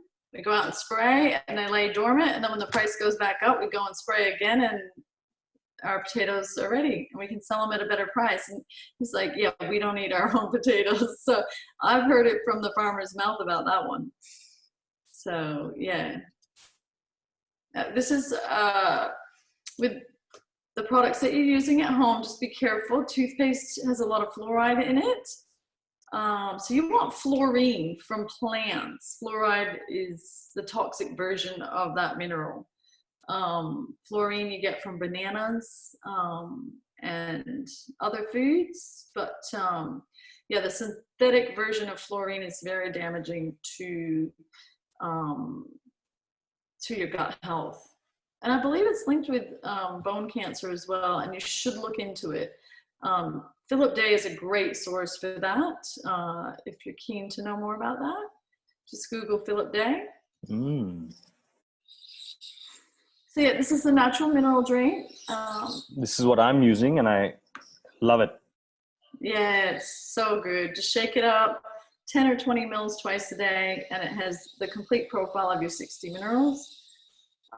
Some of the minerals you use a lot more of, like magnesium and zinc and iron and things you would still need to have some more, but the basics are all in there, so that's good. At least you know I've done my minerals today. Yeah, I mean, I was heading for a head cold, and I just thought I'll try this. This is when I bought the product from you and came back to India. And it usually happens when I fly down, I usually get like a cold for a day or two. So I thought, let me use this, and I used it, and next day I was feeling much better. Like the cold had actually vanished. So it happens to me. I've done it so many times. Right. Exactly like you say, yeah. You can take more of that for me if you feel something coming on, because the body uses up more minerals when it's sick. I'm just a bit afraid to take lots because I don't know when I'm going to get this product again. Of course. The way things are. Yeah, but it is a food. It doesn't have to be dose, really. Like a multivitamin, you can't take. You have to take the dose because they're. Right. Yeah. So this is a food, really. So you can okay. go by how you're feeling to how much you want. Right. So, you know, in farming, the farming industry, they just leave the mineral lick out for the animals. They know how much they need. So if we can get in touch with that, and little kids are very good at that. They tap on the fridge and want their minerals. Like we used to call it Mama's Mud in our house, and the kids absolutely loved it. And it helped when they were sick. It would actually bring down fever. I would give them about 5 mils every hour, and the poor things were better the next day and had to get back at school. 5 mils every hour. Wow. Yeah. Wow, yeah. that's So some dedication on your behalf. Yeah, well, you just put it and they absorb it under their tongue, and it just really helped them fight whatever they were dealing with. So it was a great mother's little helper for sure. Wow. Having it in the house and having that as a tool. So you would have to consume twice as much food to get the same nutritional value. We talked about that as your parents and grandparents. So we are lucky to have something like this that we can use. And 4 steps to achieve gut health. So make sure you're getting your 90 nutrients every day, like we talked about, and a combination of really healthy food and whole food supplements to do that. And also to make sure you're absorbing them, which is I've got step 3. Step 2, be protective of your gut. So friends of the gut and enemies of the gut. So in my Good Guts ebook, I have lists of these. But you want to actually be thinking like that. You know, have I had enough good, clean water that doesn't have lots of fluoride and chlorine in it today? Because the water actually helps you build the lining of your stomach as well. Hopefully not too much food, plant food that has been heavily sprayed with pesticides, thinking like that. Friends of the gut would be getting outside and earthing and being in nature. Chewing your food really well, that's on the list. So many of my clients are, when I've talked to the lab with clinical labs, they just say these people aren't chewing their food. So wow, okay. Yep. So like you said, digestion begins in the eyes. Yeah. So slowing down and getting the brain, getting the saliva going, but really chewing is a friend of the gut. So things like anti-parasitic foods, like lots of onions and garlic, if you don't have a condition like SIBO, because that could irritate that small intestinal bacterial overgrowth. Other than that, and you do, if you can tolerate it, you can use the garlic to help that condition as well. But It does irritate people when they have a gut infection. So I love the quote, if we don't take care of our bodies, where are we going to live? So, you know, we really do want to focus on the things that are hurting our gut and the things that we can do that are really helping our tummy. So even if you're not having any gut health symptoms at all, because it's linked, and I'll show you some pictures how it's linked with all disease. So I've got step 3, you are what you absorb. So you might need some help. So low hydrochloric acid is one of the main reasons for reflux and for infections like parasites. So if you have optimal gut fire, those bad bacteria should be killed by your hydrochloric acid anyways. And so we see a lot of parasites in the testing. So yeah, parasites and bacteria. Wow. Yep. So I always say symptoms are your friends. Like I had some symptoms that made me stand up and pay attention and totally change everything for the better. Yeah, I'm still not perfect, but I'm thinking 80% of the time I'm following all these rules that I'm teaching. And I know my body pretty well now. So if I go too far or off the diet, or I'm too stressed or not exercising or not being in nature enough, I just get myself back on track. So I can feel good and have energy and be happy. So leaky gut affects the whole body. So here's a picture that you can really see when you hear your gut health is the precursor to all disease. So you've got skin. If anybody's presenting with any of those, they probably have leaky gut and some sort of infection, and they're probably lacking minerals, mainly zinc, I would say, with acne.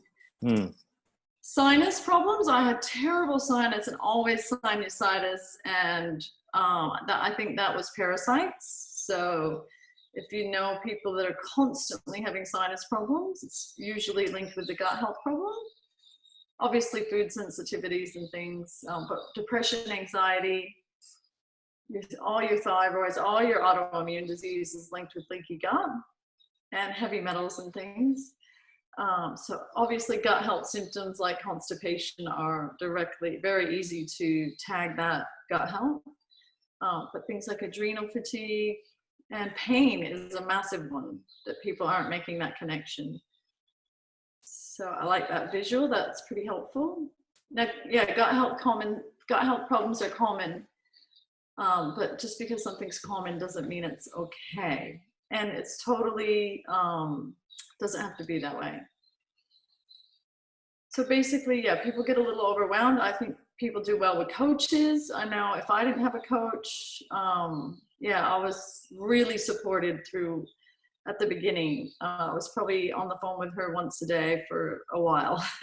And then I grew up and look, now it's my job and she doesn't need to help me anymore. But yeah, I think going it alone, it's a bit tough. So that's what Higher Health is for. And we have coaches at the clinic as well.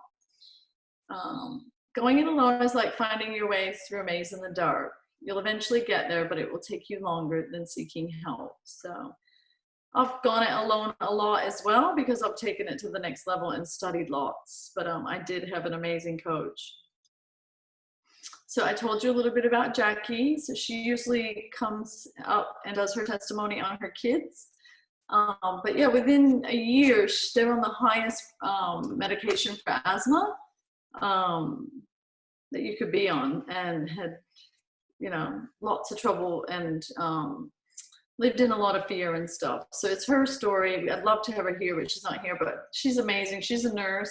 She's actually now a health coach with Higher Health as well, as her own business, Complete Health for Life. And she and her doctor together, those kids were completely off their medicine and completely, which she said as a nurse, she's never seen that. She had worked with asthma all her career, and she'd never seen anybody get better like that. So it's pretty amazing. And now it's her job to help people. So it's all gut health related and getting rid of those toxins. The topic is I am. That's one of the subjects. And I am stands for intend, act, manifest.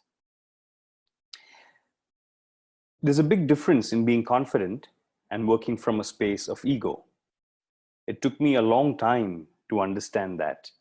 And once I understood all the garbled meanings and definitions of ego, some teachers obviously make it sound very passionate.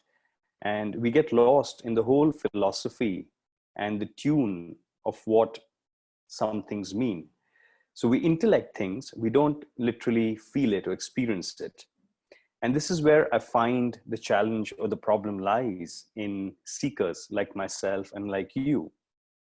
Because when we seek, we get hypnotized with words, with people's experiences, and then we kind of go round and round trying to wonder as to why we don't sense or feel what they're talking about.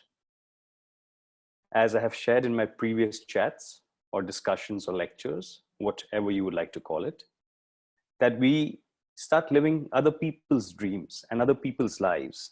And I believe firmly that philosophy is one of the biggest jokes or the biggest con words around, because it gives you hope, but then you don't experience it yourself.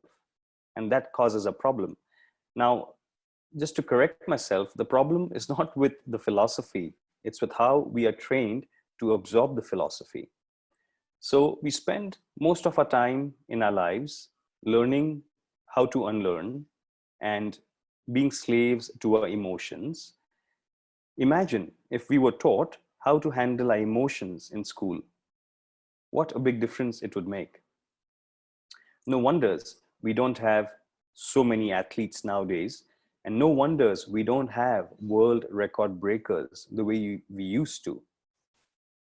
That's because our learning systems have become very mechanical, which serves a purpose for mathematics and science, but it doesn't serve a purpose for creativity. Just like Sweden, that country is handling the whole crisis that we're going through, or let me correct myself, the whole opportunity that we're going through in a very different manner to how we all are handling it. It makes me wonder and appreciate the fact that collective consciousness and positivity towards handling a certain situation still exists in certain communities and certain countries. Talking about I am stands for many things, but it's more and more being used now for meditation and for the purposes of connection. What I am sharing with you is of the philosophy of I am, followed by a meditation technique that I have created. And there are many other meditation techniques out there that talk about I am, the IAM. So feel free to go out there. Like I keep saying, there's so much information. Don't limit yourself to only this. Go within and at the same time go outward into the outverse. So I am stands for intend, act, manifest. The word act can also mean visualization, not only action and hard work. Intention is the start, and the focus of intention is the key. The hunger, the passion, the emotion, they all make up the intention. In the intention, one must feel the emotion of the intention being manifested. So you live your life based on that frequency already being there. So living in abundance and not in lack. For example, not asking the question as to why am I not getting it, rather saying or asking when am I going to get it completely. Because when one is hungry, there is desire, there is need, there is want, there is a survival, and there is sharing and caring, because you understand that when you want or need something, or when you have an intention, you need the community. And hear what I'm saying it's a need. Having people around and a community around you is a need. And that is part of intention. Then comes action. Remember, I is for intention, A is for action. where action also means repeating the intention and its emotions like a mantra every moment of your breath. If you can do it in every moment of your breath, you will be even more successful than me, or more successful than the most successful people. Because once it becomes who you are and what you are doing, then it becomes you. You're living that. For example, every morning, every afternoon, every night, whenever I can, or whenever I can above and beyond that, I keep repeating, I am healthy, I am happy. I am healthy, I am happy. Then I repeat that, or I replace that with saying, I want to be the best within myself so I can help people be happy and healthy. And the moment I start to chant that, I feel a connection to you. And that connection makes me come up with these fantastic discourses that I'm sharing with you. So when you live your intentions and the actions with the emotions like a mantra, every moment of your breath, then there is manifestation, where you feel the intention and make your actions as if you already have it. Now, be careful. Don't be reckless and living a life you don't already have and getting trapped, and the brain and its survival instinct to make things easy and let effort as possible. So when you make the least effort possible because you already believe you have it, that is the Maya and the illusion. It's a survival pattern. Once you live in that survival pattern, you're not able to create what you want. Rather, you are in the stress or fight and flight mode.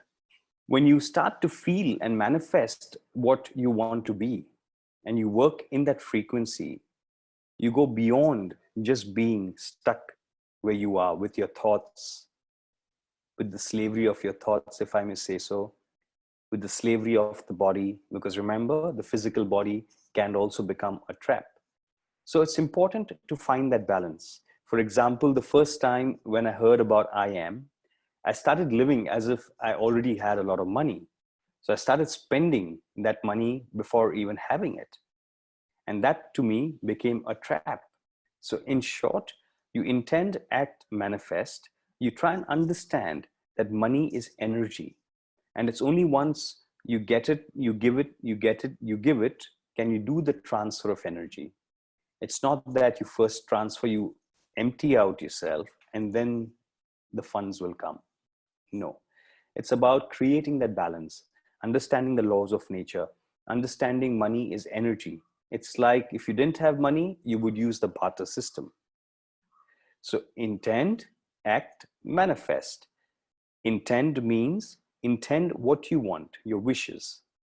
Action means act as if you are going to get it with an action plan, and stay in the frequency of, wow, I already have it, but I am going to follow the process. And manifestation means already feeling it coming into you. So working your action plan based on those sensations. Now, some of you may ask me, why lie to yourself? Why lie that because you don't have it, you can still act it? Well, that's a valid question. Let me put it the other way. You're lying to yourself anyway. What if you lived in abundance or in the emotions of abundance, and then you ask for what you want? It's pretty much the same thing. The only difference is that you're changing the frequency and then asking for what you want. How does that sit with you? Now we will move on to repair, perform, enhance. A very important part of how and what we should be doing at this point, where we are in terms of this opportunity of the lockdown, where we are having our own space in the house. I know some people live in crowded homes, but just imagine if you're able to see yourself through this part or this time, you will be able to see yourself through anything. And while everybody else is sleeping, take the opportunity of digging in deep and getting yourself ready for what is to come. meditate, massage, and move. Yoga does not require too much space. So at a time like this, it's an ideal exercise or movement pattern to do, because all you need is a mat. And I'm sure everyone has space as big as a mat. If not, use your bed and do what you can in bed. Now let's talk about repair, perform, enhance. We all want to be the best within ourselves. Each one of us try the hardest that we can. We try the hardest that we can, but we have limitations and we work within that. Now that in itself, I honor. I honor each one of you because you are trying the best that you can. Now let's look at how to get exactly what you want, not by being in conflict or feeling disappointed that you have tried your best and it hasn't happened. So let's look at how society wants us to perform these days. It's all about trying your best, giving you 100%. Your motivation lectures and stories are all about trying 100% or trying 120% now. That's the new goal. I say don't. And do you know why? Because if you look at international athletes, they only perform at 100% sometimes during competition. Before that, they know how to master their training patterns. So they will work within 40 to 60% for the whole year. They'll touch 80% at certain times during competition. And that 80 to 20% is reserved. And the top athletes know how to work with that. And that's the exact formula I'm going to share with you. To enhance, you must perform. To perform, you must repair. For example, for you to be able to perform or for you to be able to enhance, you need to be repaired and you need to be relaxed.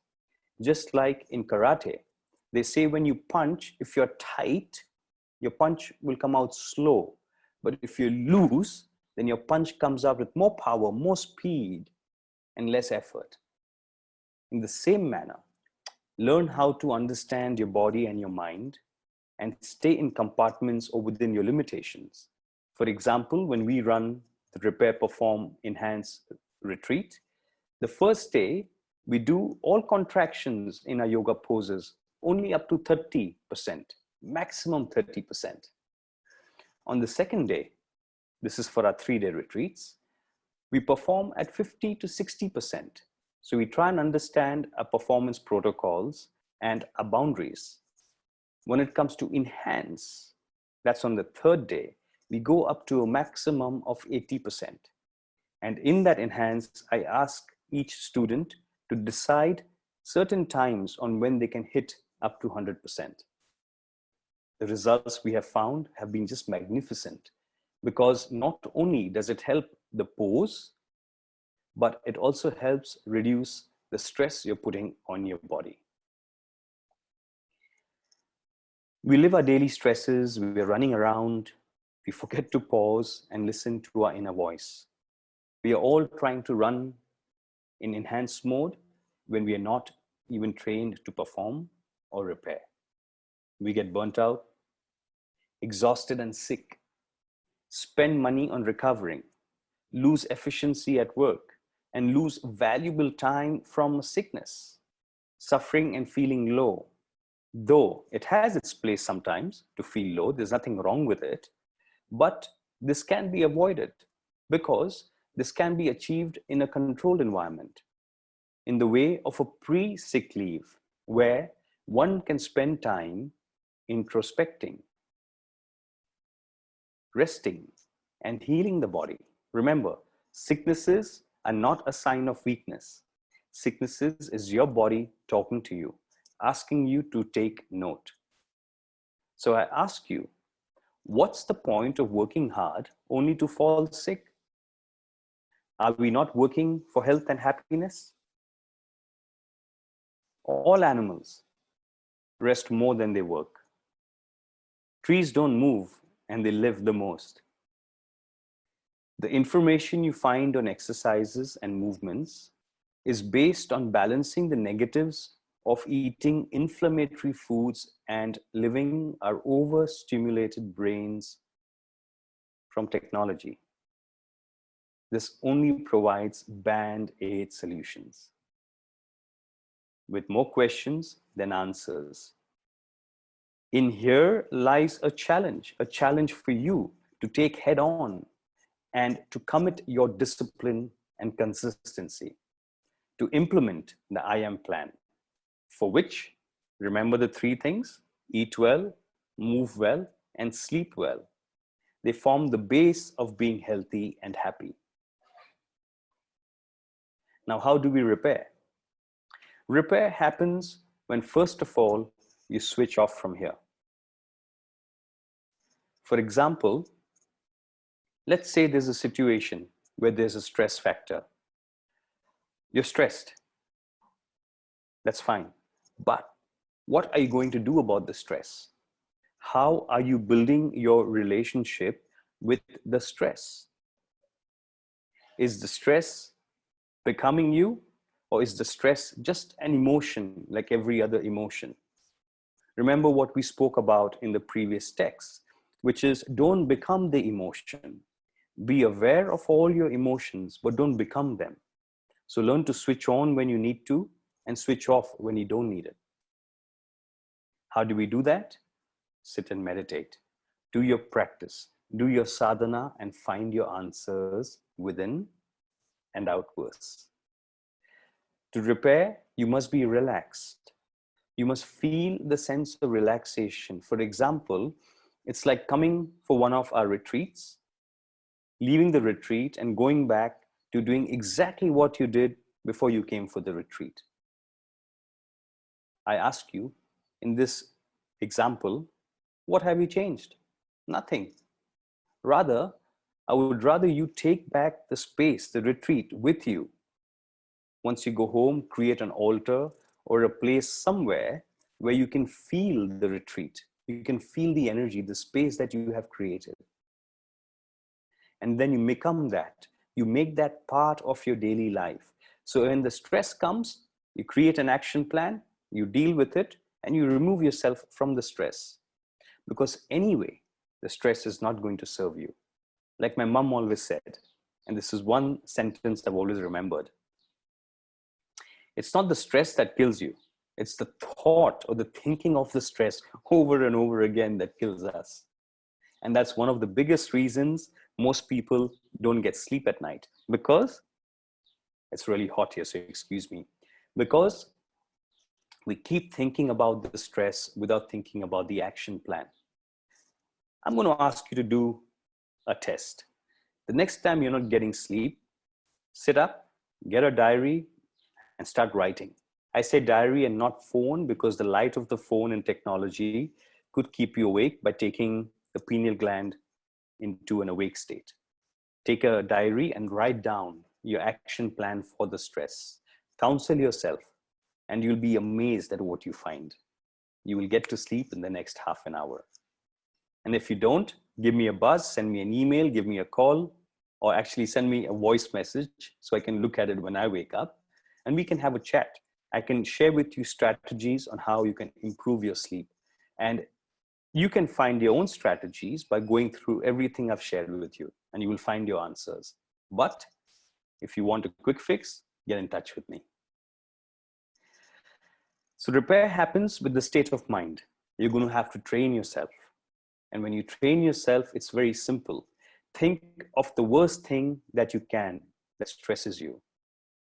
Then move yourself away from that stress and act in your head the action plan.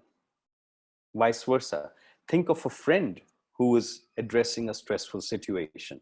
How you as a counselor or as a third person would help that friend. You might actually get your answers, because we as human beings might not help ourselves, but we will help somebody else. And this is why collective consciousness and community and humanity has a great opportunity now to go where we are going. I just want you to think of something. In today's day, where we are all stuck or where we are all sitting, We are in a high state of hope, high state of prayer. Can you imagine the vortex or the frequency we are all creating, even without knowing it? We're creating a positive spiral, so positive that this is going to transform humanity. Now, I'm not saying every human being is going to be transformed. That's not possible because we all live differently, and that's fine. That's the beauty of being a community. Just because someone doesn't align with your thought process doesn't mean they are any less or they are any more. It just means that we all have different personalities, and together we create a team. So let's put our intentions in the right place. Let's create this vortex or this frequency of health and happiness for everyone and everything around us. Let's take this opportunity of where we are to repair the body, to slow things down, to eat less, to think less. And if the thought processes come too much, focus on the breath. Let the breathing and the thoughts align with each other. Once you repair yourself, you'll be able to perform. You'll be able to move into performance state. And in performance state, you move your activity from 30 to about 50 or 60%. Now, some of you may ask me, what is this 30 and 50%? That, my friends, you have to find out.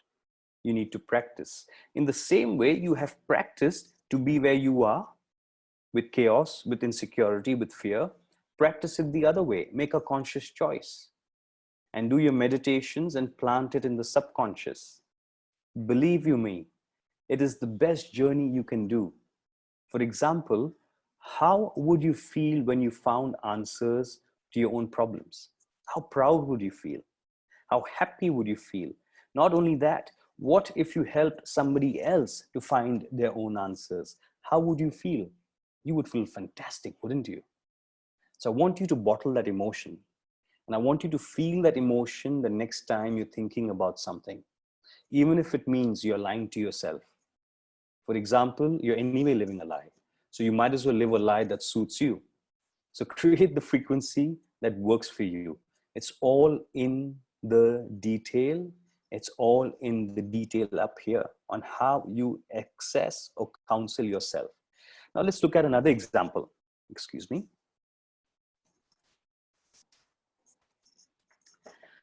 If someone comes and throws garbage on you, what are you going to do? You're either going to move away, or you're either going to wipe the garbage off you, or you're going to tell that person off, or you'll do all three. In the same way, when someone's throwing all this rubbish news, all this hyperactive news, all this stuff that makes you feel negative, why then do you not switch it off? Why then do you keep taking it in? Do you know the same toxins you put in your body? In the same way, news and over-information affects your brain. So be very careful of what information you take in. Remember, your skin is porous, so you can even take in the information of voice, of sound, of smell, of everything that happens around you. We are energetic beings, and energy has no form. It is the form we give in terms of emotions and in terms of thoughts. It's really that simple. There are some great resources. Greg Borden, Dr. Joe Dispenza, many more teachers out there. There's a lot of information. Go research, go find your tribe, go find your vibe. What I have done is I've just tried to summarize all the information that is out there into just 21 days. So you can start to create the reality you want. Now, what is the answer for finding your solutions? I say again, meditation and practice. Move, journal, talk to yourself, look in the mirror, counsel yourself. Do what you need to do to spend time with yourself. Yes, there will be certain things you don't like about yourself. Address it. What is the biggest fear? Is the question I'm going to leave you with. What is the fear that rules you? What is the fear? Am I not good enough? Why me? I don't know what's going to happen. Talk to yourself. What is the fear? And then ask yourself the question, do you feel nice living in this fear? Do you feel whole and complete living in this fear? Or would you like to change it? Now, the ones who say, I want to change it, you might actually say, I want to change it, but I'm scared. I don't know what it's going to change to. Well, ask yourself the question, what if you change to something you really like? And even if it is 1% better than where you are, isn't it worth it? And believe you me, once you create an intention, and be very careful, because once you create the intention, whatever you ask for will happen. But you need to be aware of it from your conscious and the subconscious mind and the spiritual mind. And how do you get there? By meditating. It is really that simple. I've seen people take shortcuts, take fad diets, take fad books, information. They go around and around searching. They become great philosophers, great orators, but they're still empty. They're still empty because they have not felt. They've only intellectualized what spirituality is. Spirituality is nothing but having the spirit of being childlike, having the spirit of getting what you want without harming anyone, having the spirit of founding yourself or having a strong foundation, and at the same time being able to live in a community. Imagine if you could do it. And if you're already doing it, then that's fantastic. And if you're not doing it, please do it, because it'll make you feel so happy, and it'll leave such a big load and pressure that you're carrying with you, and you'll suddenly feel alive again. You'll feel like a child jumping around. Your body will open up, the mind will be free, and you'll be orgasmic throughout your life. Now, isn't that what we all want? Health, happiness. And let's add a bit of orgasms to that. A spiritual orgasm, a mental orgasm, a physical orgasm, and any other orgasm that you want. 3 very, very important points for us to go through. The first one is fear. Second one is stress. And the third one is single focus. 3 very, very important points for us to go through. So let's look at fear. It's something that rules us every day.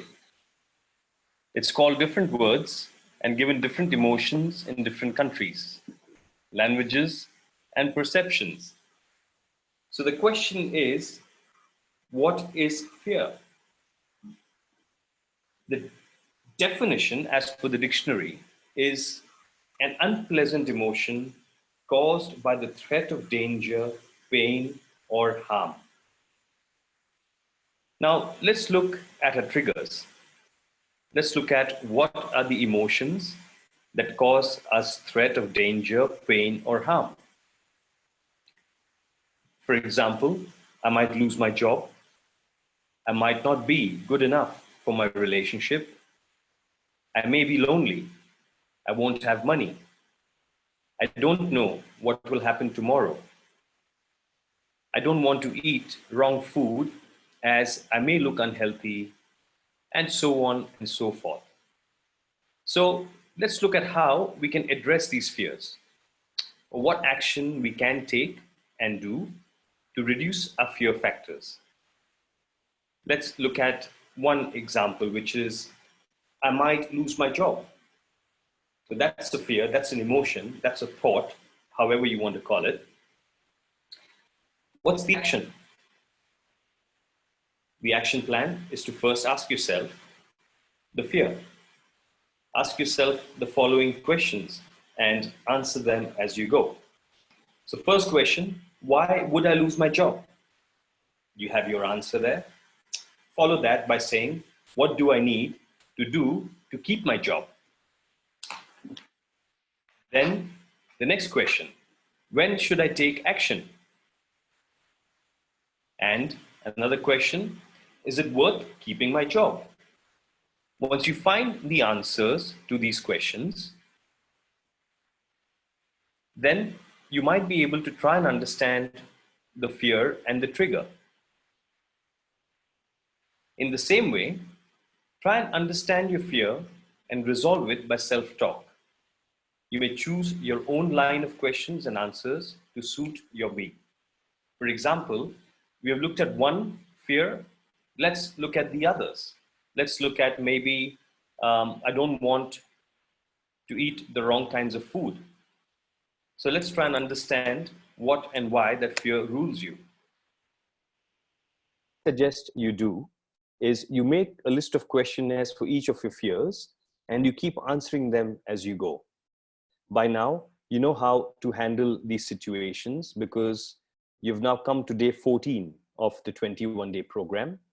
If you've been diligent and you've taken the responsibility, you will know exactly how to go about doing this. Now, if you can't, that's okay. I'm here. And through the process of the 17th, 18th, 19th, 20th, and the 21st day, the 6 days, we will be doing some meditation and we'll go through revision. But try your best to go through the notes, if not today, on another day. Now let's look at stress. The biggest word today is stress, or I am stressed and I can't cope. I feel overwhelmed. So what is stress? In my opinion, stress is nothing but unresolved fears and the inability to do it. The inability may come from not knowing how to do it or just not feeling the motivation to do it. Irrespective, stress never kills anyone. It's the thought of the stress and the inability to handle the specific situation, the fear, or the other emotions that keep coming and going, and you can have whatever name you want for it. What is the solution? Come on, let's hear your answer. You know how passionate and clear I am about practice, practice, practice. Practice either in meditation, in visualization, or practice it in the situation if it allows you to, which basically means till you're not put to the test, you will never know how to respond to it. Remember the story of the monk who came down from the mountains to Big Bad Mumbai, and he saw this poor boy sleeping on the road. And then out of curiosity, he asked him how he handles all the noise. And the boy had a very simple answer. I just do it because I have no choice. So always remember, we get accustomed to the stress or the environment that we are in. If the environment changes like it has now, it takes us time to adapt to the stress. We will adapt to it irrespective. The question is if you want to adapt to it sooner or later. What I suggest is if you're going to do it anyway, you might as well do it sooner so you can live the whole process in health, happiness, and with your choice. So you control it as much as possible. When I say control, I don't mean you control the situation. You can never control a situation. You can only control how you respond to the situation or how you react to the situation. Now, how do you respond? You respond when you eat well, move well, sleep well, and you're in the zone. How do you react when you're not in the zone? Really that simple. Now let's look at single focus. Single focus is very, very important. And especially now, I am sure some of you have had enough of this turmoil of conspiracy theories, media banging and slapping you, creating a mountain of a molehill, and at some point you're going to crack. So I'm saying, don't crack. Because once you crack, it's going to be really difficult to put the pieces back together. It's possible, but it'll be more effort than doing it now. So what we believe in, and when I say we, it's my team and myself, and you beautiful people who have been by me for the last 2.5, 3 years, and for the new ones coming in. We believe in simple thinking and single focus, intending with an action plan, assists in manifesting things quicker. It simply means you can't just sit and say, I want to have a lot of money and it's going to come to you. Yes, there will be opportunities that will come to you, but you need to be ready with your action plan, because when the opportunity comes, either you will be in fear because you won't know how to handle it, or you'll just let the opportunity pass because you'll be burnt out. So looking at where we are now, use this opportunity of making your intentions, making an action plan, and feeling the emotions of manifestation. Use this opportunity to heal and repair yourself. So when the time comes, you are ready for action. We also believe that too many advices from many sources dilutes the manifestation process and adds to confusion and chaos. Hence the age-old wisdom: a teacher guides you, and no better teacher than you. The gurus come, gurus go, advisors come, advisors go. The only person that stands consistently is you. And that you is hidden under all these layers: the news, the media, the over-information, the fat loss tablets, the fat loss ideas, the keto diets, and everything that they want to throw to you, which you're asking for. But now you have that power. You have that power of taking charge, of going within, going to the outwards, gathering your information, chalking out a plan, and living with it. Don't have a 1-year plan. Have a 10-year plan. Have a 20-year plan. Have a 30-year plan. You know why? Because it makes it easier for you to make mistakes. If you have a 1-year plan, your chances of making mistakes is very small. But if you have a 10-year plan, you can avoid those options. So you're not under stress. So you do things peacefully. Now, for some of you, not being stressed might be a new emotion or a new feeling. So now is that time to simply step back and take it easy. Don't feel guilty. Take 3-4 days off. It's okay. You're going to land up making the same amount of money like you did. In a few circumstances, yes, there might be some pressure, but this is where it's going to test you on how you can be not the stress, be you, and look at the stress as just another buffet or another meal in the buffet. We also believe that your environment or our environment dictates the activation of our genes. Sometimes the environment can assist us heal, or sometimes it can assist you in getting sick. And we speak of both internal and external environment. For your internal environment, you know exactly what you need to do. Go through the previous notes, get very clear on your fundamental base rules, your circle of safety, your triad of balance, your circle of wellness, 3 simple thought processes and additional simple thought processes. That in itself will look after your internal environment.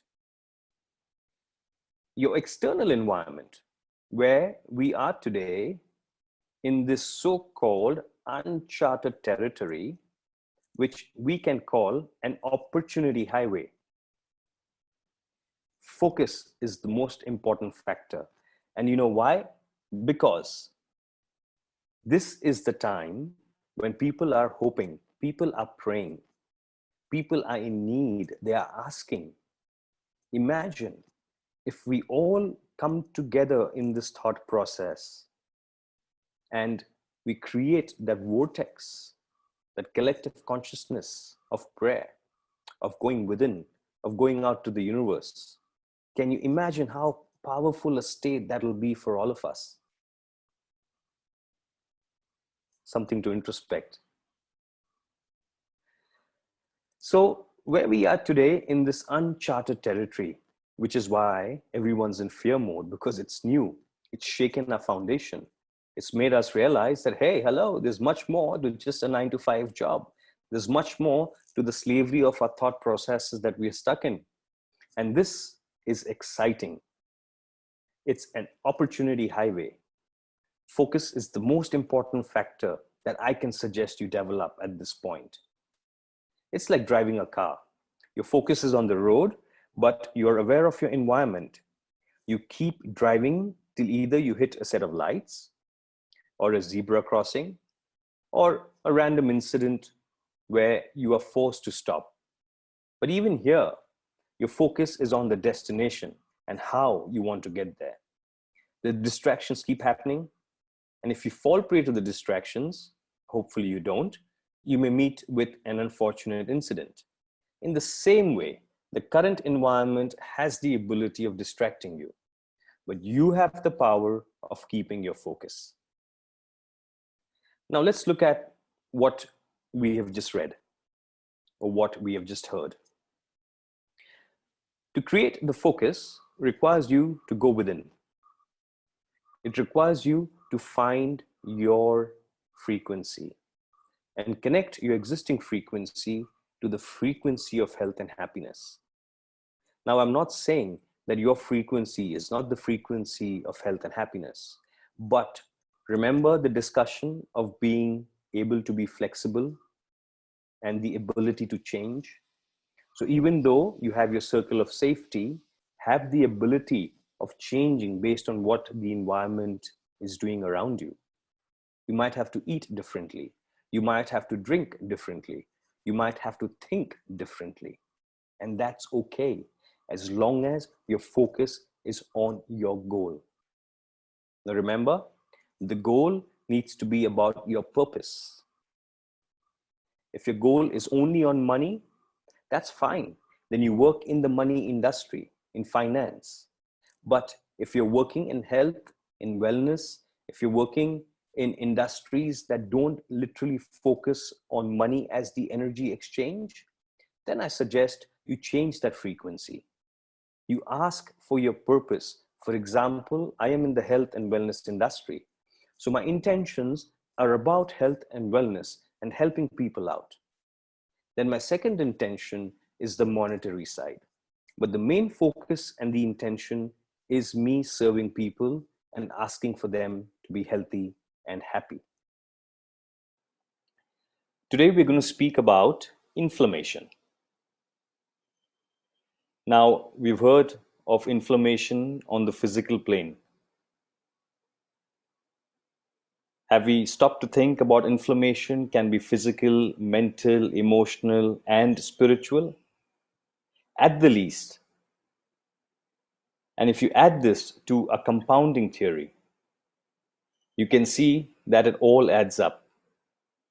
Yes, inflammation has its place to ward off infection and disease, but that happens periodically and is not the state you want to be in constantly. The state that we are in constantly right now is fight and flight, which causes overstimulation, which then causes hormonal issues, which then causes imbalance in the weight.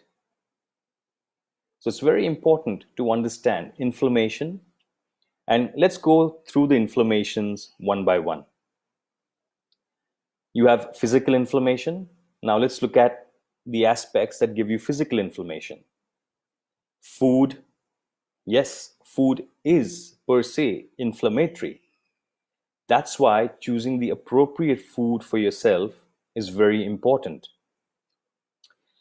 Lack of movement, dead drinks, low frequency thoughts, low frequency emotions, all manifest physical inflammation.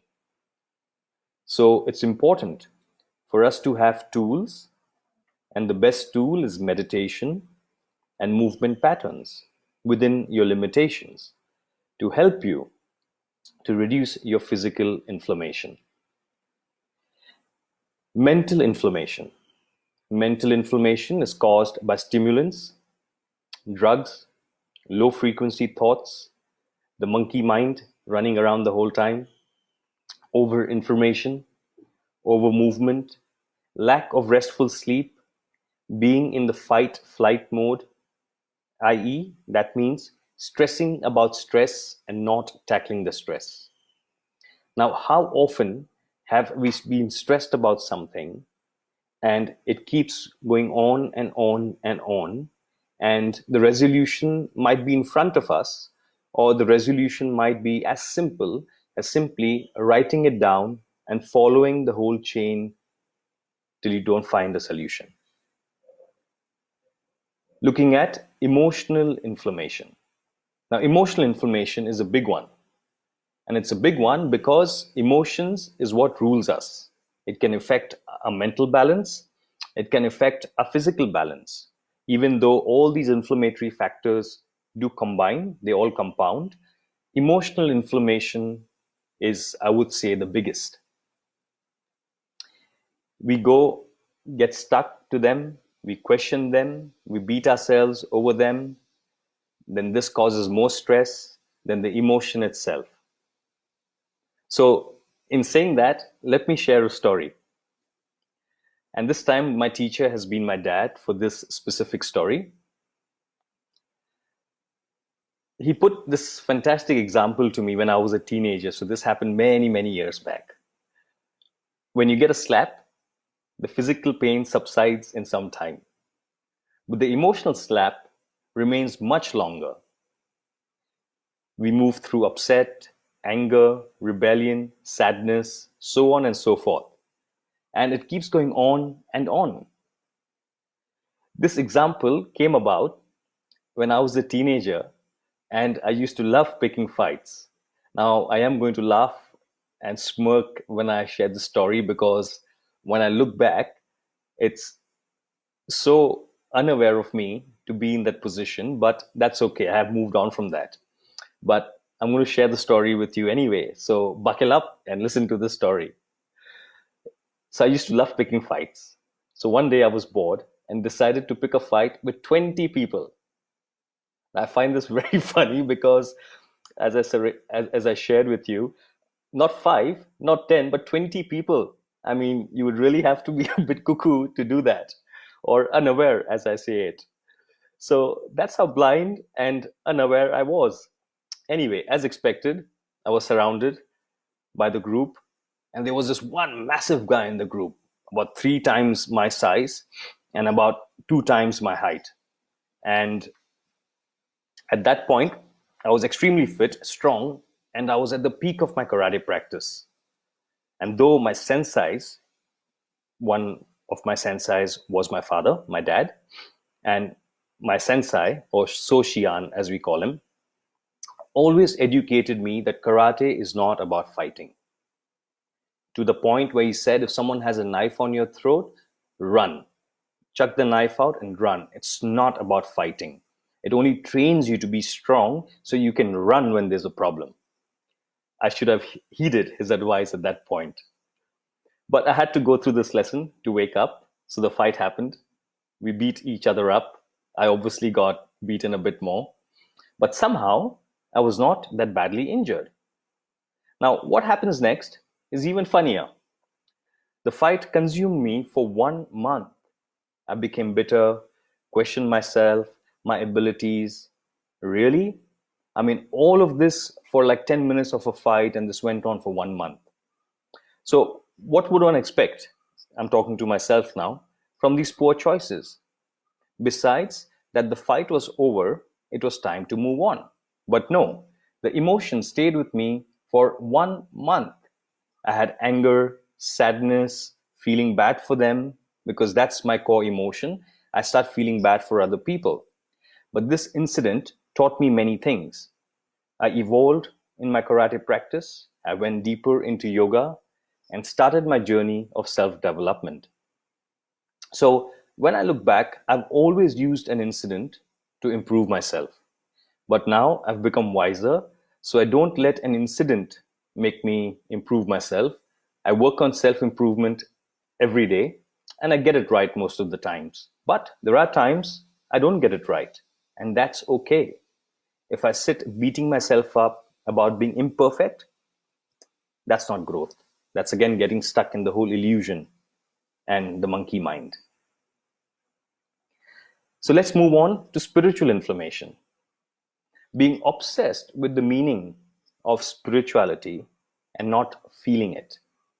This I call spiritual inflammation, because spirituality is nothing but the spirit to feel what you want to feel, to own the emotion you want and the emotion that serves you. Going round and round intellectually rather than experientially will cause inflammation. For example, I tackle spiritual inflammation by creating compartments and boundaries for when I deliver a lecture like now. I'm coming from an intellectual space, but with aspects of spiritual experience and the spiritual space. So when I meditate or teach yoga, I come from a spiritual space. When I consult for life coaching, I come from experiential, spiritual, emotional, and spiritual places. So in this manner, it's important to create your zones and keep the boundaries supple. So not only are you aware of them, but also allow the possibility of flow between the boundaries. Remember, balance. It's all about balance. And balance will change for each individual individually. Just like you, I am still playing and experiencing the space. So all I can share is that it's fun and it's really rewarding. We are always going to be students all our lives. And the moment we understand that the solution lies within us. The fundamental base rules will help us to get the solution quicker. And nothing is more powerful than meditation and understanding yourself. So these were the 4 inflammatory aspects that I spoke about or shared with you. There are many more inflammatory aspects. I'm just discussing 4 at this point, okay? Because that's quite relevant for us. For example, like I keep saying, too much information, no good. Little information, good. You practice this, keep this as your boundary, as your base, and move from that. Now, a very, very important thing is adaptability. In today's day and age, if we don't adapt, you will find emotional, mental, spiritual, physical inflammation. It'll attack you and you'll be at the mercy of it.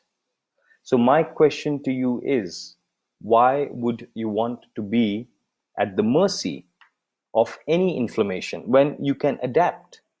Now, how to adapt? It's not difficult. If you don't adapt, you don't live. You simply survive. It's important to understand your fundamental base rules. I've shared all that with you, and I will be uploading the audio podcast very soon after the end of the 21 days. In the meantime, you can read the notes on the Facebook page of In-Home Wellness, and the videos I keep taking down after a session because I'm editing them, and then I will reload them or upload them at the right time at the end of 21 days. So if you don't adapt, you don't live. You simply survive. It's important to understand your fundamental base rules in life. Based on that, have the ability to adapt. So be flexible, but still have the ability to feel grounded. Remember, we have 5 elements in our beings: earth, water, fire, air, and space. Like everything we have spoken about, this too is important to experience. All these emotions in balance, all these elements in balance, and adapt it to suit you.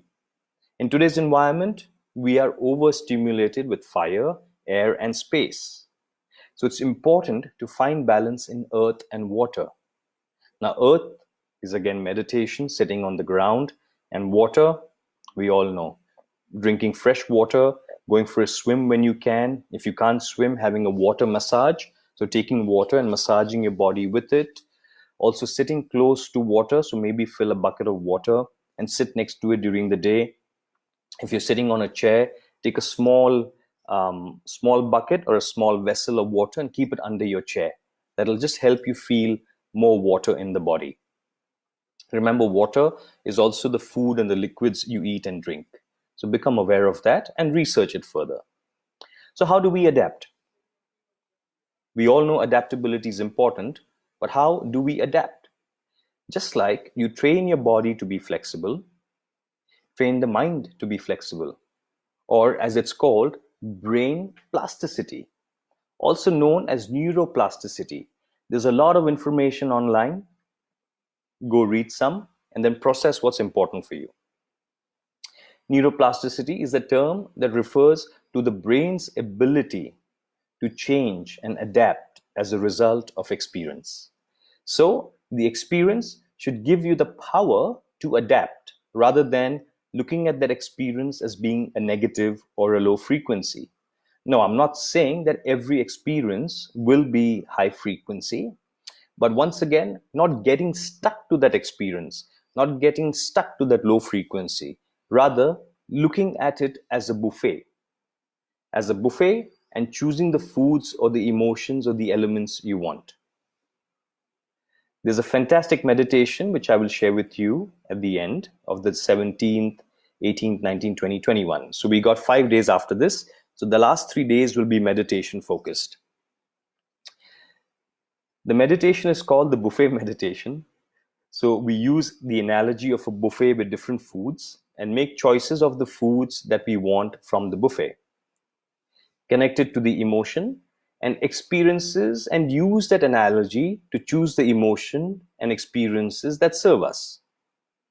It's very important to exercise our choice, but also allow the possibility that the universe looks after us. The most important thing is to have faith and belief that everything that you're going through is what you have asked for. Now, some might say, no, I've asked for something else, but something else is happening. My question is, why would the universe choose you differently to choose me? There is no reason for that. The reason is simply you need to introspect and find out why you are not getting what you're asking for. Is it because you're self-sabotaging? Is it because you're not adapting to what is required? For example, you can't change a situation or somebody else, but you can only change the way you adapt to it. So maybe it's a matter of understanding that there's a law of nature, which means when you create an intention for yourself, the intention must be around you and how you adapt or how you handle what is happening in and around you. You can't control what happens around you, but you can control how you react or better respond to it. That is the key in understanding your intentions, both consciously and subconsciously. Now, how do you understand your subconscious state? By meditation. What kind of meditation? I have a meditation known as a super conscious meditation, which I will share with you again in those last 3 days. So 19, 20, 21. That is the quickest and easiest way of moving into your head, moving into the brain, moving into the subconscious, and working through the patterns that don't serve you and creating the patterns that serve you. For the ones who want to go on to my YouTube channel, it's called bodygururetreats.com.au. Go ahead. There are some meditations I've put up there. So download what you can. The YouTube channel is still being uploaded or upgraded. So bear with what you have. But the information is enough for you to get started. I hope you have had fun listening to what I've shared with you as much as I have shared bringing it to you. And remember the lesson for today and for every day of your life. Exercise your choice, but also allow the possibility that the universe looks after us. Be smart, be aware, and learn from other people's mistakes, but at the same time, create your own experiences